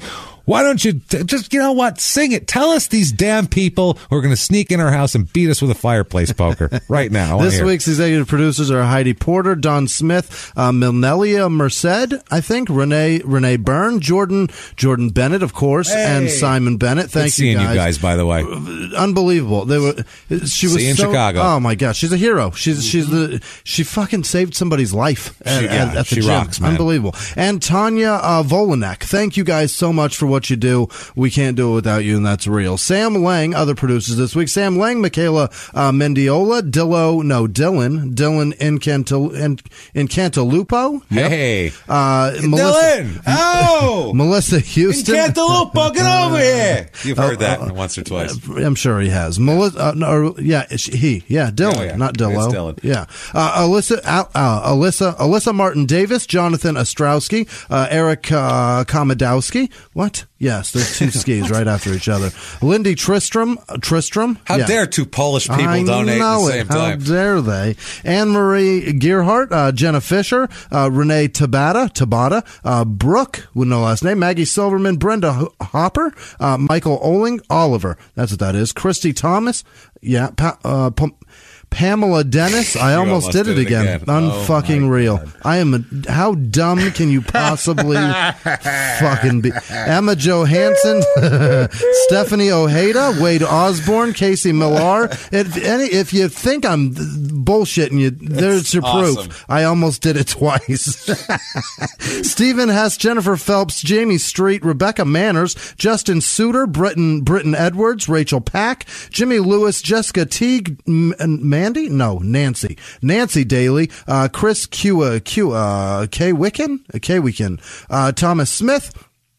I think I said that. I don't. Mackenzie Boland, Ren McKnight, Alaya Turner, Alana. I think it's Alana. I'm not sure. I apologize.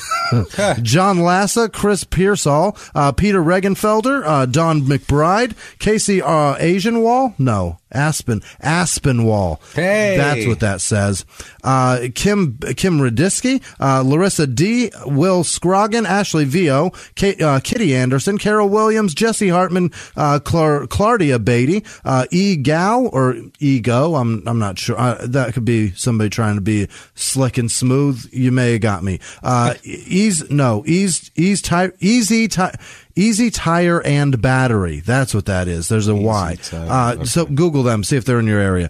Joe with no last name, Heather Marie, James Martyr, RJ Perry, Caleb Ferry, Sonny Johansson, Jillian Amborn, Derek Walton, Liz Vasquez. Thanks, Liz, for everything. Thanks, You're always Liz. so nice to us. Yeah, we love Liz. Kelly Wolf, Don Marie Bevan, Catherine Collado, Meridian Naylor,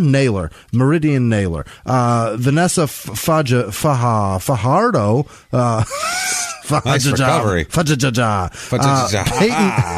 Peyton Meadows, Dana Matthews, Jamie with no last name, Ryan Benner, B-E-N-N, Benner, Carissa B, Maya Robert, Reagan Shalkley, Suzanne Mandel, Brian Evans, Susanna Rodriguez, Liz Dibble, Liz Nelson, Amy Spicer, Jess Willis, Reagan Shalkley. I said that. Thank you, Reagan. You're so nice to us. Matt Phillips, Louise Rayfield, Justin Miller, Stephen Rude, Martin Brown, Catherine Judd, Stephen Musgrove, Jackie. What, Kathy? What?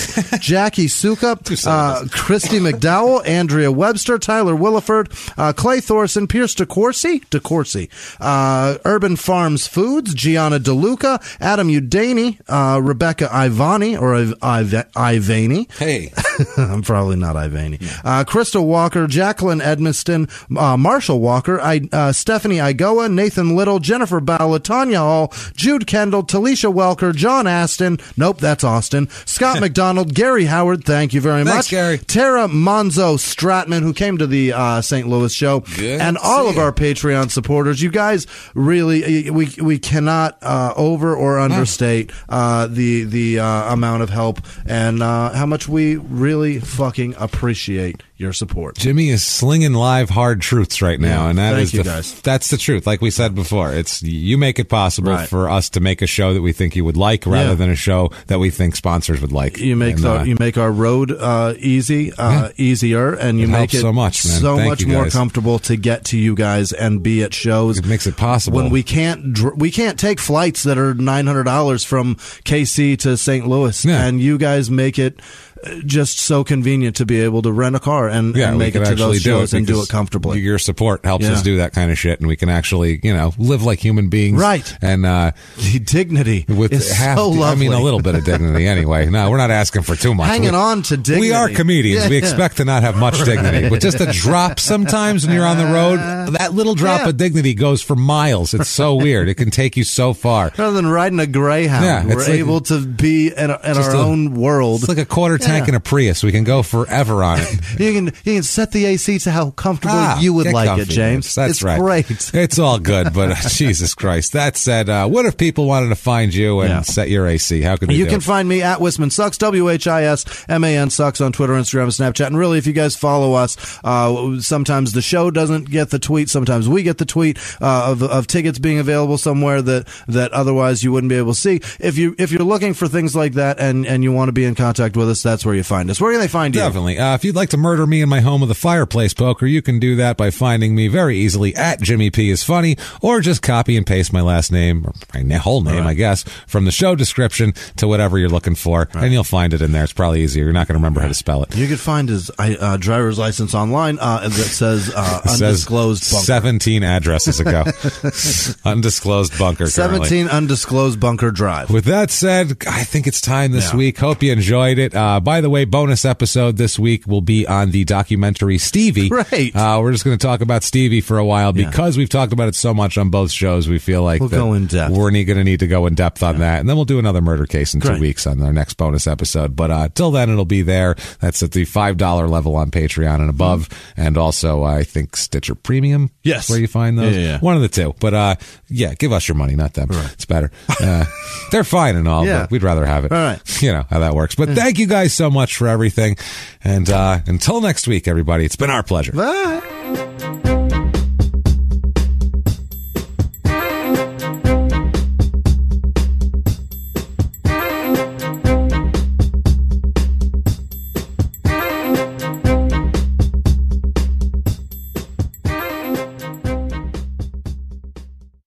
Hey, Prime members, you can listen to Small Town Murder early and ad-free on Amazon Music. Download the Amazon Music app today. Or you can listen early and ad-free with Wondery Plus and Apple Podcasts. Before you go, tell us about yourself by completing a short survey at Wondery.com/survey.